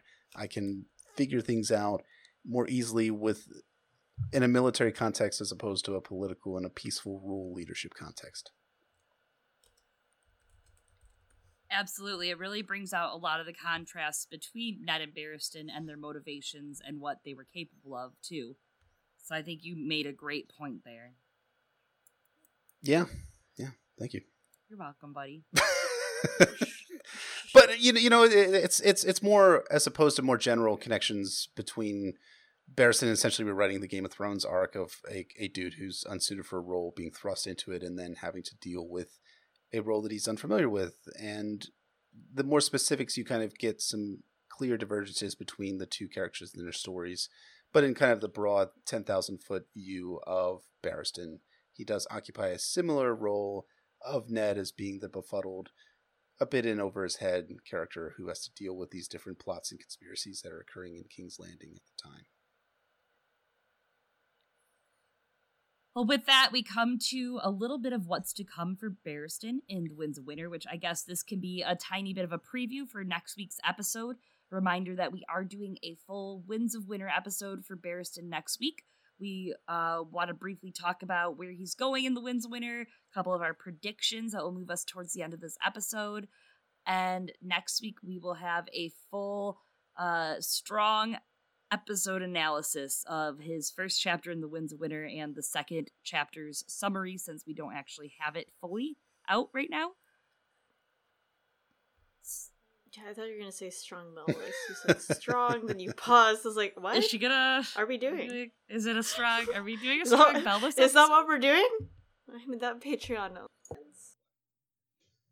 Oh man. So, where Barristan is sitting right now in Meereen, he is sitting between several POVs that are about to conjoin, like Victarion, and of course Tyrion is also right in the area. He is right there too, so he's sitting right in the middle of all of this. And of course, in the Ironborn, with Victarion and Victarion 1, in The Winds of Winter, he says, "Free the slaves and feed the slavers to the sea, but take the ships. We will have need of every hold to carry us back home." We're going to get Victarion and Barristan interactions, and they are going to be the stupidest conversations I have ever read. Oh my god, I never even realized it, but yeah, you're totally right. Hello, old man. Like, what are they going to read like? Like, what is he going to say? This is like me talking to Barristan. I don't... Maybe they're going to talk about just, like, sports. That's what, like, athletes do, right? Maybe they'll talk about golf. Yeah, or like, oh, you use a sword like that? I hold my axe like this. Yeah, golf. That was a callback. It was golf. Yeah, I got it. I got it after a while. It took me a second. That's why I was like, oh wait, yes, you're right. Tracking. Like golf. I'm tracking. I'm feeling the shade being thrown on me. My lights have dimmed a little bit in my little study here. What I think. Bring back Duke. Yeah, he bolted like a bat out of hell upstairs for some reason. I'm not sure why. Rude. One of the things that I think is going to be funny is I can imagine a conversation between Barristan and Victarion going like, "Hey Barristan, you know how I like won the day and like brought like my Ironborn and like defeated the Yunkish?" And Barristan be like, "Yeah, dude, you remember that one time where I totally like whipped your ass at Old Wick and took one of your great islands from one of your great Iron Islands during the Greyjoy Rebellion? That was a good time." That was a good time. I love that we're getting all these people finally meeting up and having awkward interactions. I love that eventually we'll probably get that with like Jaime and Bran and, you know, all these characters. That is the best part about the last two books. I think you're right. One of the funny things is that Victarion has this line from the Reaver chapter from A Feast for Crows where he thinks about how he would give half his teeth for the chance to try his axe against the Kingslayer, the Knight of Flowers. That was the sort of battle he understood. It's so bad. Oh my god. I'm rooting for Loris. I or Jamie. I'm rooting for anyone that's not Victarion. I mean, I think Victarion is a fantastic character. I think he's hilarious. I think he's great. When you guys get into Victarion someday down the road, I'll be definitely fascinated and curious to see what you guys will say about him. I don't think that Barristan and Victarion will meet in single combat on the battlefield. I know that has been proposed as a potential theory, but I think Victarion... There's a possibility that Victarion might be dead long before he even sees and meets Barristan. I think that's a possibility, especially since you have Victarion being tempted to blow the dragon horn like an idiot because he is an idiot, or as George would say, he's dumb as a stump. And having him blow the dragon horn would very much fit Victarion's character as that dumb as a stump, even knowing from the Valyrian glyphs that the man who blows the horn will bring death upon himself, which is what Moqorro interprets to Victarion in Victarion's second chapter in A Dance with Dragons. In The Winds of Winter, Victarion he is setting these kids, these thralls. He's setting these young thralls up to blow the horn, each one of them one time, because he figures if they blow it 3 times, they'll die like the other people have. But if each of them blows it one time really good, then it'll work out. And I just have a feeling like one of them's gonna blow it weakly, like really badly, and he's gonna be like, I'll do it, and he grabs it from him, and he just does it, and he freaking dies. Oh, I've got it. So this is probably one of those lines that I'm going to giggle at in The Winds of Winter, but in one of the fan recounts of the end of the Victarion chapter from The Winds of Winter, he's literally lying in his bed saying, "My dragon, my horn, my dragon, my horn," like over and over again to Moqorro and the Dusky Woman, and you're like, whew, oh boy, Victarion, how much you have fallen, my friend. How much you have fallen. But you have to do it in the Victarion voice. My dragon, my horn, my dragon, my horn. He's almost like Milton in in Office Space, and he's just sitting there. He's like, my dragon, and then like he's gonna burn the building down, but really he blows the horn and he dies. I don't know, but like I'm just like. So he burns himself down? Yes, indeed. So what's Barristan going to be doing in The Winds of Winter? I know you guys are going to be talking about Barristan's opening moves in the book, but read me in beyond that, like his broader scheme. Well, is he going to win the Battle of Fire? Is he going to be fighting Victarion, which we don't, I guess we had already talked about that, so we can cut that. Is he going to be surviving the Battle of Fire? And we can talk about that more in depth in a little bit, but your guys' thoughts about who Barristan is going to be in The Winds of Winter and what his plot purpose and roles are going to be. So, I do think that Barristan definitely survives until later on in The Winds of Winter, just because we know that Tyrion Lannister is, of course, entering the stage of Meereen. He's on the wings. He's been trying to get a role up there on the stage for a while. And we also know that George has said that Tyrion and Dany will cross paths towards the end of the book, and now like I'm not taking the show as like canon or anything, but obviously they're going to meet somehow in Meereen, and I think that Barristan just has to still be there and in some sort of seat of political power for, to meet Tyrion, to not necessarily embrace him, but be like, oh, hello, you're here. And, kind of welcome him in and be like, I guess I have to let you stay here. And, I just think that Barristan has to be there as a sort of post for Tyrion to meet before he can, sort of as a way house or something, for him to be able to meet up with Dany. Does that make sense? Sure. How I've described that. Yeah, I think that's the link between, definitely. Like you had said, he needs a political foothold.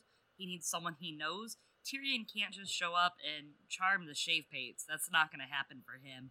Those two will definitely have to come together at some point, and that Barristan chapter will be great too. He's literally going to have to hold his tongue so hard. He's going to hate him so much. He's going to be like, oh, this little shit. Yeah. Barristan's gonna just not get along with all these people. He's not gonna get along with Victarion, assuming Victarion shows up. He's not gonna get along with Tyrion, who's like, oh, by the way, your shitty nephew fired me. Kind of also your sister. And you did that thing that I hated your brother for, where you killed that king, but you kind of didn't. And your dad. So, I mean, it's gonna be great. It's gonna be fantastic. Yeah. Yeah. It's going to be fantastic for sure. So as you guys are going to be talking about next week, which I'm very excited to hear your thoughts about Barristan's 2 Winds of Winter chapters. We know that he's going to be very much involved in the Battle of Fire because he is the best and senior commander of Dany's forces in Meereen. And then, I'll leave some of the particulars of the battle itself and how it opens up, but there is some foreshadowing in A Dance with Dragons of different things that we're going to see. One of the things that seems very strongly foreshadows that Barristan is going to be engaged in some single combat with that fucking asshole Bloodbeard. The guy who killed Groleo. That dude needs to fucking die. Rude. He needs to fucking die. And I love this line from The Discarded Knight where Barristan is looking at Bloodbeard and he says, "Give me half a reason to dance with you and we will see who is laughing at the end." Bam! My skin is like tingling right now about all that shit. That's awesome. I love the fact that Barristan wants to kill this guy. And, one of the things that's really sad is that Groleo, is that Barristan has known Groleo for a while, sailed halfway around the world from Pentos with Groleo. So he's kind of a friend, for lack of a better term, with Groleo. And Groleo's been murdered by Bloodbeard and by the sellswords. He's ready to deal justice to Bloodbeard. So I'm all about that. And then you have another line later in the chapter where it says, "Sir Barristan never took his eyes off Bloodbeard. He came to sack a city, and Hisdar's peace has cheated him of his plunder. He will do whatever he must to start the bloodshed." I think that's really cool for Barristan that he's very much looking at Bloodbeard. And, as much as I criticize Barristan for his kind of not the best moves in Meereen, he does accurately view Bloodbeard, accurately surmise his intention and why he's doing what he's doing there. But yeah, I think that's I think the Battle of Fire is going to be the one place that Barristan is going to shine. It's going to be the pinnacle of Barristan's arc where he's in his element. But from there, after the Battle of Fire, kind of anything is on the table for Barristan. In my perspective, there's a lot of trouble on the horizon. There's a lot of trouble for Barristan on the horizon because everyone has a motivation to want to see Sir Grandfather dead. Yeah, and I mean, even if we just look at it from a very just a technical standpoint, how many chapters will Barristan have in this book? Where will they be? And then Daenerys, when will Daenerys come back? Halfway through the book? 3/4 of the way through the book? I mean, right now... At the end of the Winds of Winter? Yeah, it's the end of yeah, Winds of Winter. right? Exactly. There's so much. If she's probably not coming back till about at least 3/4 of the way through the book, I would wager. I would put a few bucks on that. I don't think she'll come back before then. I think it'll be about 75% in.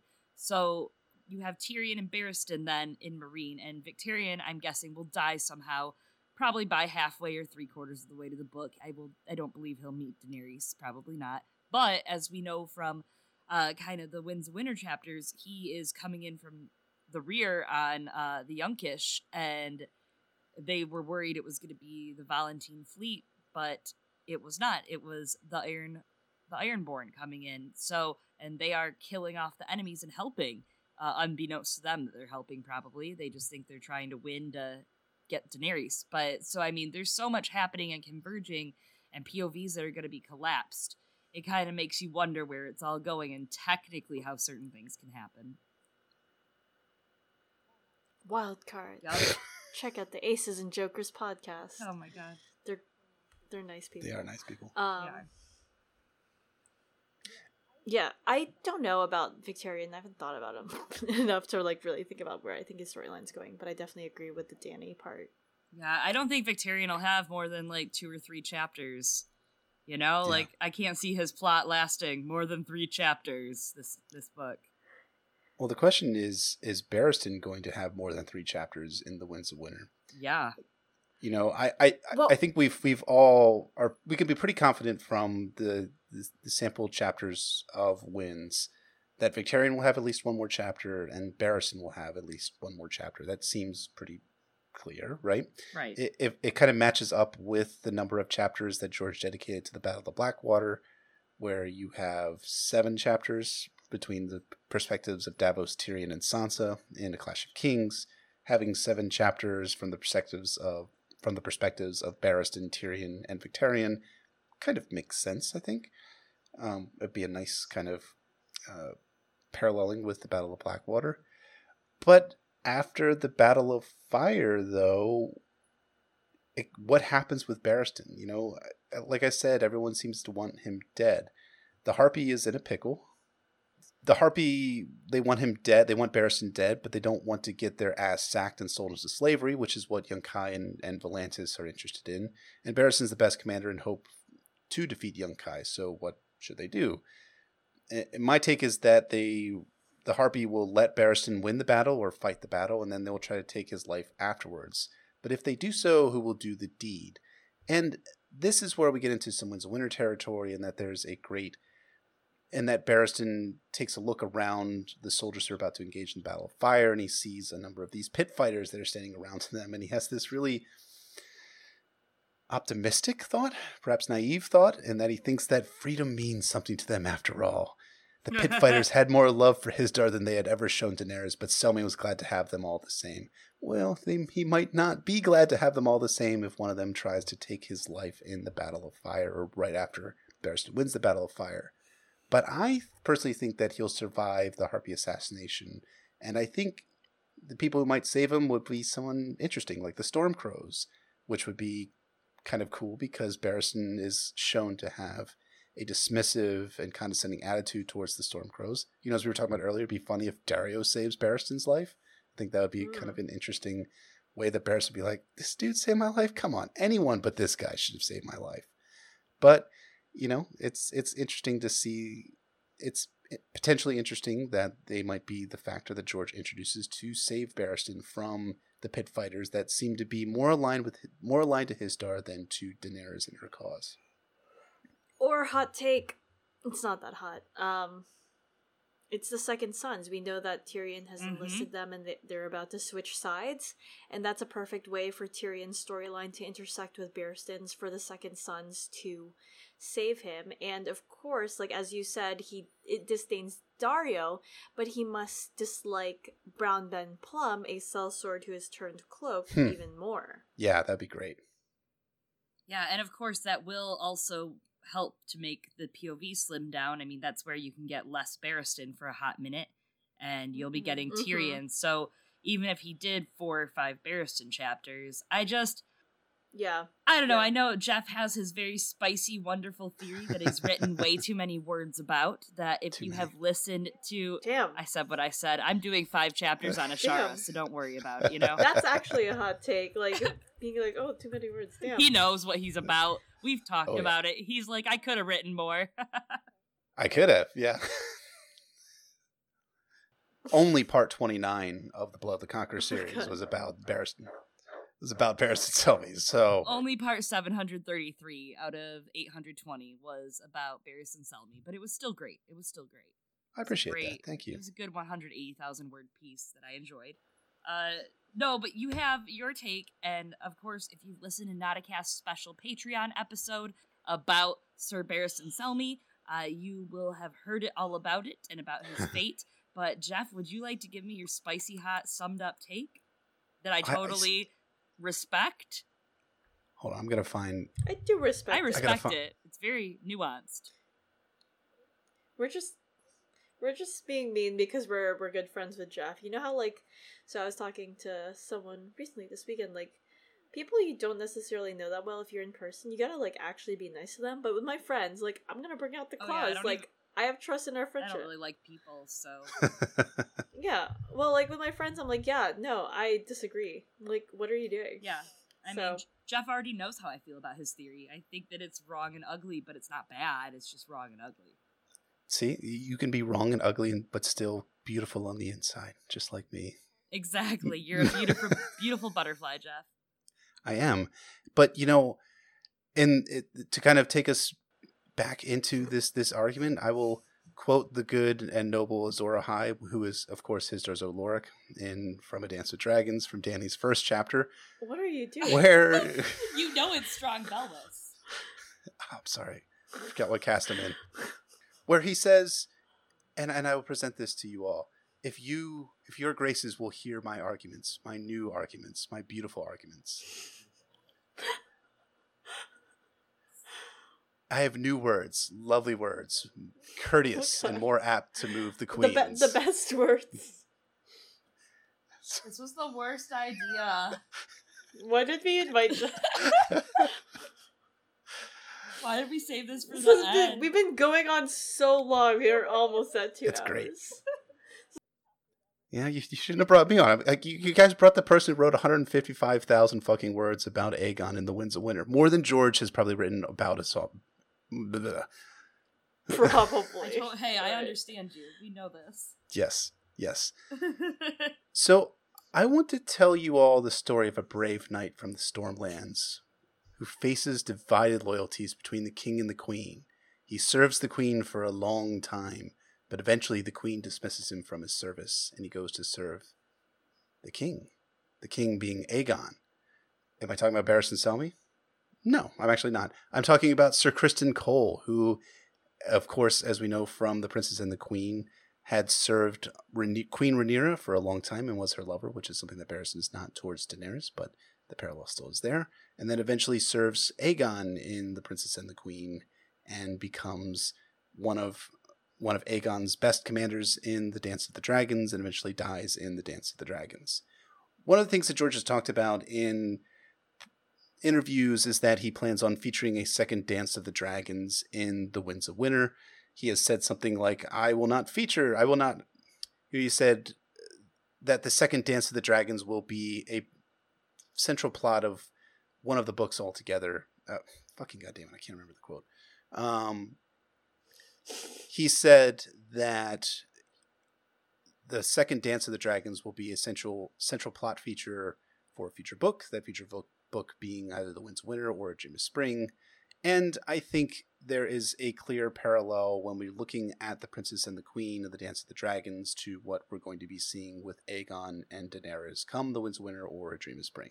And there's a great little pull quote that I was reading today as I was preparing for this episode, where George is describing Aegon II and his greens, and it says, quote, Aegon's greens enjoyed other advantages as well. Old Town, King's Landing, and Lannisport were the largest and richest cities in the realm. All three were held by greens. Every visible symbol of legitimacy belonged to Aegon. He sat the Iron Throne. He lived in the Red Keep. He wore the Conqueror's crown, wielded the Conqueror's sword, and had been anointed by a septon of the faith before the eyes of tens of thousands. Grand Maester Orwyle sat in his councils, and, this is the important part, the Lord Commander of the Kingsguard had placed the crown upon his princely head, and he was male, which in the eyes of many made him the rightful king, his half-sister, the usurper. One of the things George has also talked about in A Feast for Crows is that time is a wheel and that what perchance has happened in the past will happen again. I think we're going to be seeing something similar happening in The Winds of Winter or A Dream of Spring between Aegon and Daenerys Targaryen. And one of the things, and if George is going to intentionally parallel those two events, the two dances of the dragons, we're going to need to have different figures from the present time paralleling figures from the past. The one character who is going to be the Criston Cole archetype in the second Dance of the Dragons is Sir Barristan Selmy, who I believe is going to turn cloak on Daenerys Targaryen at some point in The Winds of Winter and serve Aegon Targaryen.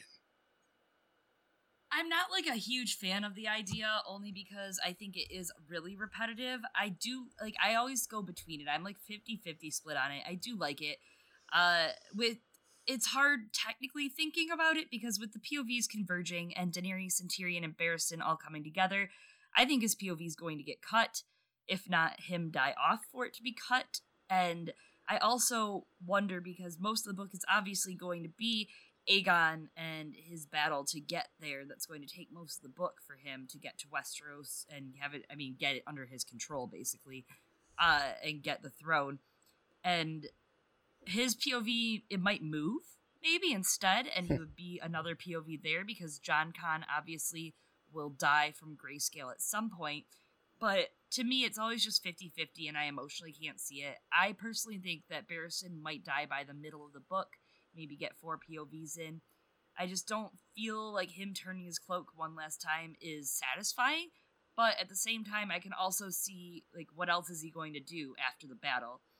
If anything, I actually feel completely opposite of Jeff, where this reread made me feel like something about Daario betraying Daenerys is going to happen. And I know that's totally vanilla Aswaff right there, but like something just about Daario and the Stormcrows and about those lines in the Winds of Winter about Daario and about how, follow him and hopefully he just dies in the battle makes me think something's going to happen. I do think that Barristan, if he does go out in this book, it will be like a badass, and possibly the Masked Men are going to be his downfall. With the Brazen Beasts and Skahaz, there's just been so much focus on them, and I feel like there needs to be some sort of more payoff with them, especially since the Shave Pates have the city right now while he's out there in the Battle of Fire. So, I think that there are good points on both sides, and where I come is something kind of like a middle ground. I think that you both make really compelling points. Like, yes, I do think Barristan's going to die, and it's very much telegraphed throughout his chapters, but on the other hand, I do think he does have to make it to Westeros. Like, there's been so much setup in the past few books of like, oh, where did Sir Barristan go? Letting him leave the Kingsguard was a huge mistake because Barristan lends such an air of legitimacy to whomever he serves, and that's such a big point of it. Like, that's been set up in like book 1, book 2, book 3, not book 4, but technically, it kinda. I mean, they like kind of touch on him and talk about it, but it's just been such a big point that I think to not have Barristan come back to Westeros would be bad structure and bad storytelling, because then you're sort of setting the audience up for something that doesn't really happen. And for him to have done it throughout so many books shows that it's something that he wanted to keep, as opposed to like, there are things in game that you can see, oh, George might have been going this way, and then he changes his mind. But for him to have kept it throughout those books tells me that this is something that he wants to... This is a storyline he definitely wants to pursue. Now, as for what Chloe was saying, like, there's just... George has said that he has to start cutting POVs, and of course, Barristan's POV, as we discussed in previous episodes, was only created... Maybe not only, but it was very much created as a solution to the Meereenese knot. So he isn't necessarily an essential POV when it comes to the end game of the story. And while I think he has a very compelling story in what he's been unpacking in terms of being a living legend and the dying out of an old generation, as well as different explorations of honor, he's not essential. And I think that in terms of structuring,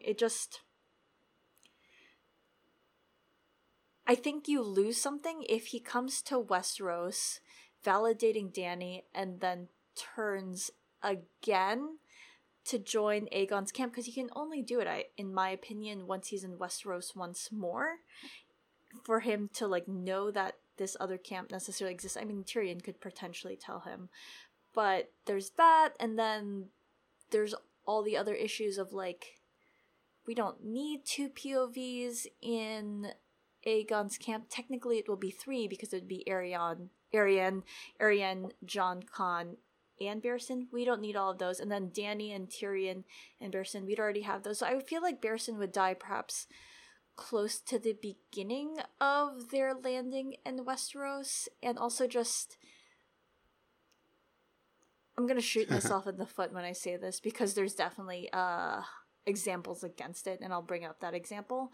But I don't think that the storyline of A Song of Ice and Fire should be reliant on extra textual information. Like, we shouldn't have to read the dance to be like, oh, this is what's going to happen, and it's a little redundant. But also at the same time, of course, some of that Bloodraven reveal does come from the Dunk and Egg stories and not in dance. So, you know, I'm gonna make my point and give my rebuttals to it, so... No, I agree, because I mean, the thing is it enriches the experience and you can pull further parallels from those things, but I don't think it's meant to be like some Easter egg hunt to fill the plot out. Sure. And to me, it's just really time. Yeah. What we have left with time. There's so much in this book because this has to set up the last book, the supposedly last book. This has to set what should be the last book up. And you have to close a bunch of plot threads to get to this ramp up to where everything can go off. All of these Chekhov's guns and different plots can finally go off. Things that he's been building up to. I mean, the Battle of Fire. You read the summary of the second chapter for Barristan, and when we talk about it next week, like, you'll feel like such a resolution to things that were ramping up in Meereen before, and all of these tensions. And that finally, like, you know, he looks up and the Ironborn are coming and they're not fucked out of their minds after all. Like, because it was looking pretty grim, you know, it was just looking like there was sizzling flesh on every corner and just like gross. And the dragons ran off and trebuchets were going off and it was just not looking good for them. And then somehow the Ironborn are the saviors for once there. But it does have that very Blackwater feel. So I guess we'll find out. I mean, either way, I don't know, man. I really don't know. It's something that I just really go back. What do you mean forth either on. way? Like, there's only one way. I mean, will we? I don't know. Yeah. Wins 2019. I think it's interesting when you talk about the dance and Duncan and the kind of the other novellas as secondary material, and I very much agree with that. At the same time, I think that George, at some level, felt the need to expand on the history of A Song of Ice and Fire and the history of Westeros in things like The World of Ice and Fire, The Princess and the Queen, The Rogue Prince and Fire and Blood Volume 1, because he felt that he didn't have the necessary foundation to push the story forward in The Winds of Winter. At the same juncture, though, and this is an interesting point, this is an important point, take the Dunk and Egg novellas. The Dunk and Egg novellas give us essentially the story of the Blackfires, right? We get in depth on the Redgrass Field, on Daemon Blackfire and his brother Bittersteel, and on how the first Blackfire Rebellion was resolved in the Sworn Sword. At the same time, though, George embedded essentially the story of the Blackfire Rebellions in Tyrion's second chapter in A Dance with Dragons. So you don't have to read the Dunk and Egg novellas to understand something about the Blackfire Rebellions. It more serves the function of the dedicated fan base that George has established and having this extra history, which is like, oh, well, there is a historical basis for the Blackfires, which goes deeper than that single paragraph that Tyrion gives to Illyrio or in his inner monologue in Tyrion's second chapter. Bloodraven's the same way, where he is mentioned from time to time in the main series, but you get a lot more of Bloodraven in the Mystery Knight. So I think that the Dance of the Dragons and the amount of words that George put against the Dance of the Dragons in both The Princess and the Queen, The World of Ice and Fire, and Fire and Blood Volume 1 is a lot. It's like 80,000 words, I think. So it's essentially a quarter of the size of A Feast for Crows. So I think that it works for the more dedicated and more hardcore fans that are like, well, we can draw significant parallels from the histories and from extra textual things that George has said. But you might not necessarily need that in the main books because the Dance of the Dragons has been referenced and talked about by the characters in the main books. So perhaps they can draw parallels there if they're smart enough to read into the books. I just think that, like, going back to, I don't know, what Chloe was saying earlier, that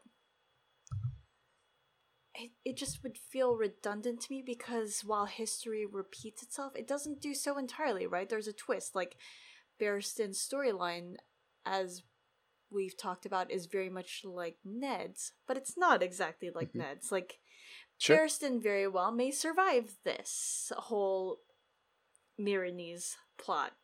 And with this upcoming dance, I think it's going to be bloody as the first dance was. But while, sure, Rhaenyra's line won in the long run, but in the immediate aftermath of the dance, right? Aegon the second won, and I very much think that it's going to be bloody, it's going to be ugly, but I think Dany's going to win over Fagon or Aegon. So I just think it doesn't have to be exactly 1-to-1 parallels.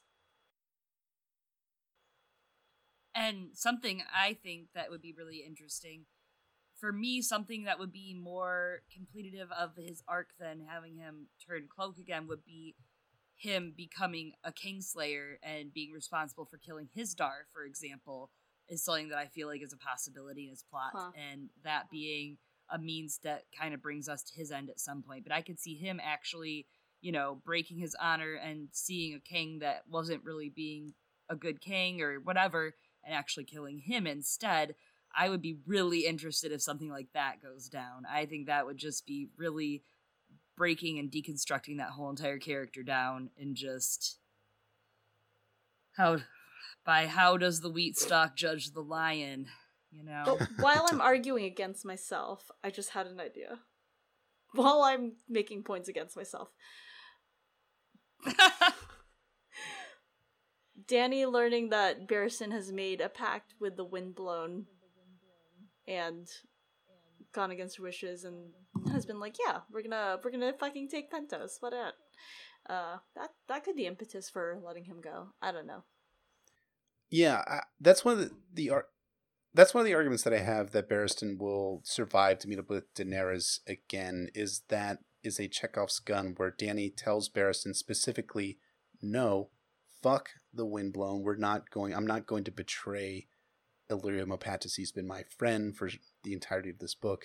And then Barristan immediately says, okay, we're going to use the Windblown. We'll pay their price. We'll give them Pentos if they help us in the Battle of Fire. Yeah. That reads like something that is going to have, like, that Dany and Barristan have to interact again in order to resolve that at some level. I could see that being a way that Dany says, you're done, man. Like, you're out of my service. Like, get the fuck out of here. At the same juncture, though, I feel that for Barristan as a character, he has to make a conscious decision to leave Daenerys. And I think that's important for Barristan because he's constantly searching for the one true king throughout his arc. He thinks it's Rhaegar. Then he thinks he has to serve Robert. Then he thinks it's Viserys. Then he eventually transfers it. And Robert, then Joffrey, then Viserys, then Daenerys, and onwards and so forth. I think there's something to be said about Barristan being the one to have to decide to leave Dany's side. I think that's going to be something that will bring Barristan to the brink, essentially. And I think you make a great point of Barristan becoming a Kingslayer, because there's a kind of two ships passing in the night sort of thing of Jaime and Barristan going in different directions in their arcs, of Jaime kind of realizing that maybe he didn't make the best choices in his youth, and kind of having a more humanizing arc, not a redemption arc, because Jaime is not on a redemption course necessarily. Meanwhile, humanization. Go read DeKalfa's essay. I'm still clapping. Thank you. And but Jaime is kind of realizing some things about his service and about what it means to be a Kingsguard and how it's not all it's made up to be. Whereas Barristan is kind of on the same path that Jaime is kind of descending, though, as opposed to ascending. And where you see that great thing about being the Kingsguard, I love this line where Barristan thinks in, I don't remember which chapter it is, but is the worst Kingsguard were those who played the Game of Thrones, which to me seems very much like the Criston Cole type figure. Perhaps Barristan will be the Criston Cole reborn figure. You don't need those secondary books in order to understand where Barristan's going and understand the headspace that Barristan is in. But, there's all sorts of arguments to be made about Barristan and his future and whether he's going to be the Turncloak or not. I like to think he is. Other people disagree, and that's fine. You can disagree and be wrong. That's totally fine. Or you can disagree and be wrong, Jeff. Yeah. Okay, so I did want to propose one middle ground. You ready? A more middle ground than my middle ground? I was very middle ground. So, we talked about earlier in the podcast about how people might be trying to make an attempt on Barristan's life. Is it possible that, say, Barristan gets knocked unconscious or is wounded or something and can't walk, and so he drops off as a point of view character going forward? He survives the Battle of Fire. He turns cloak, but as he was put in place in Meereen, not as totally, but as essentially a stopgap measure to ensure that Martin could publish the book in time for the end of season 1 of Game of Thrones. Is it possible that Barristan will drop as a point of view character, but not drop dead? I just feel like if we don't get his internal on it, then why would it matter? That's just my opinion. Like, if it's gonna matter, and if it does happen, like I said, it is a possibility. I'm not writing it off. I just can't get behind it. But if it is something that happens, we would have to see Barristan's point of view for it to even matter. I feel like it just has to matter. Yeah, I just can't. I struggle to imagine it based on all of the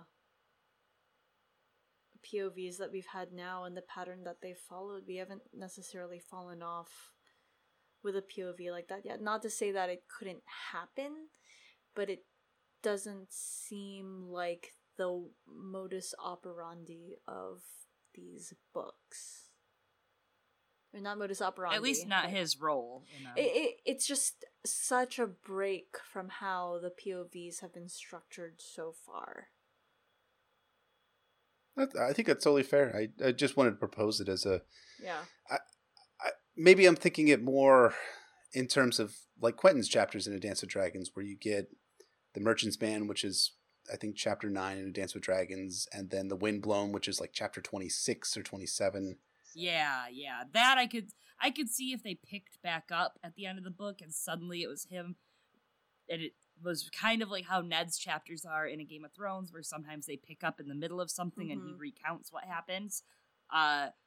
Relives the memory of what he's been doing for the past like week or two. So maybe if it's something like that, that's the only way I could see it happening. And if he picks back up in the camp with Aegon and everyone, or on the way there or something. But I like I said, I think it would have to be one or the other. You know, he's either gonna die or he's gonna live. That's my hot take. That's my spicy take on it. Yeah. I mean, what I got from this is that Jeff thinks that Quentin was just very severely injured and wasn't actually dead, but that he's still alive and not a POV anymore. That's what I took away from what he just said. Damn, we're doing that 2 podcasts in a row. Yeah, that's brave. Yeah, it's brave. It's brave and wrong. I mean, that is what Jeff believes. So. All right. No. Is this our podcast? Can we be done? Yeah. I mean, Quentin is the harpy, so... We did it. We did it. Jeff, thank you so much for coming on with us tonight. This has been a blast. Can you please tell everyone where they can find you? Sure. And first of all, thank you guys, thank you gals so much for having me on. It's an absolute pleasure to be chatting with you all and enjoying some of these last moments that you have with Barristan, R.I.P., at least in terms of what you guys are... In the next book. In the next book. When he dies. In A Dream of soon. Spring. He's at Aegon's side at the Second Field of Fire. And... Swear to God. In Game of Thrones, where he dies in season 5. R.I.P. But yeah, just thank you guys so much for having me. It's a pleasure, and I've really enjoyed your all's podcast, and I will continue to recommend it to everyone that I meet on the street and to everyone I meet on the internet too. But you can find me at Brendan B. Fish on Twitter, Brendan B. Fish on Reddit. My website is warsandpoliticsofIceandfire.wordpress.com. Ooh, well, yeah. I also want to say thank you for joining us, Jeff. Thank you for singing with us. Of course. Yeah. I don't know how much we'll keep in. We'll see. No, he was a little flat, but just kidding, Jeff. We'll probably keep it just for you, pal. Especially for you. That. Yeah, if you guys aren't listening to Nauticast, you're wrong and ugly and bad. Yes. Your theories are bad. That's what I've made out of this. But if you are listening to us, then you are beautiful and wonderful and not bad, and your theories are probably great. So Thanks for listening, you guys. Probably. You can find us on Twitter as @GirlsGoneCanon. You can also find us via email girlsgonecanon@gmail.com. Send us a message. Don't forget we're doing a giveaway starting next week, so we will give you more details about that next Friday. I have been Chloe. You can find me as @LizenArbor on the internet. And of course, don't forget to just stay on this journey with us. You can find us in many of the same places that you can find Nauticast. So you can find us on Podbean, on iTunes, on Google Play, on Acast, and on Stitcher. So subscribe to us. Keep your eyes peeled for our Patreon stuff that's coming out soon. And I've been Eliana, also known as Glass Table Girl, on the Maester Monthly podcast and on the A Song of Ice and Fire subreddit. Same as Jeff. He's Glass Table Boy. Glass Table Guy? No. Oh, GGG. Oh yeah, GG. GG no re. Okay. We'll see you next week, you guys. Have a good one.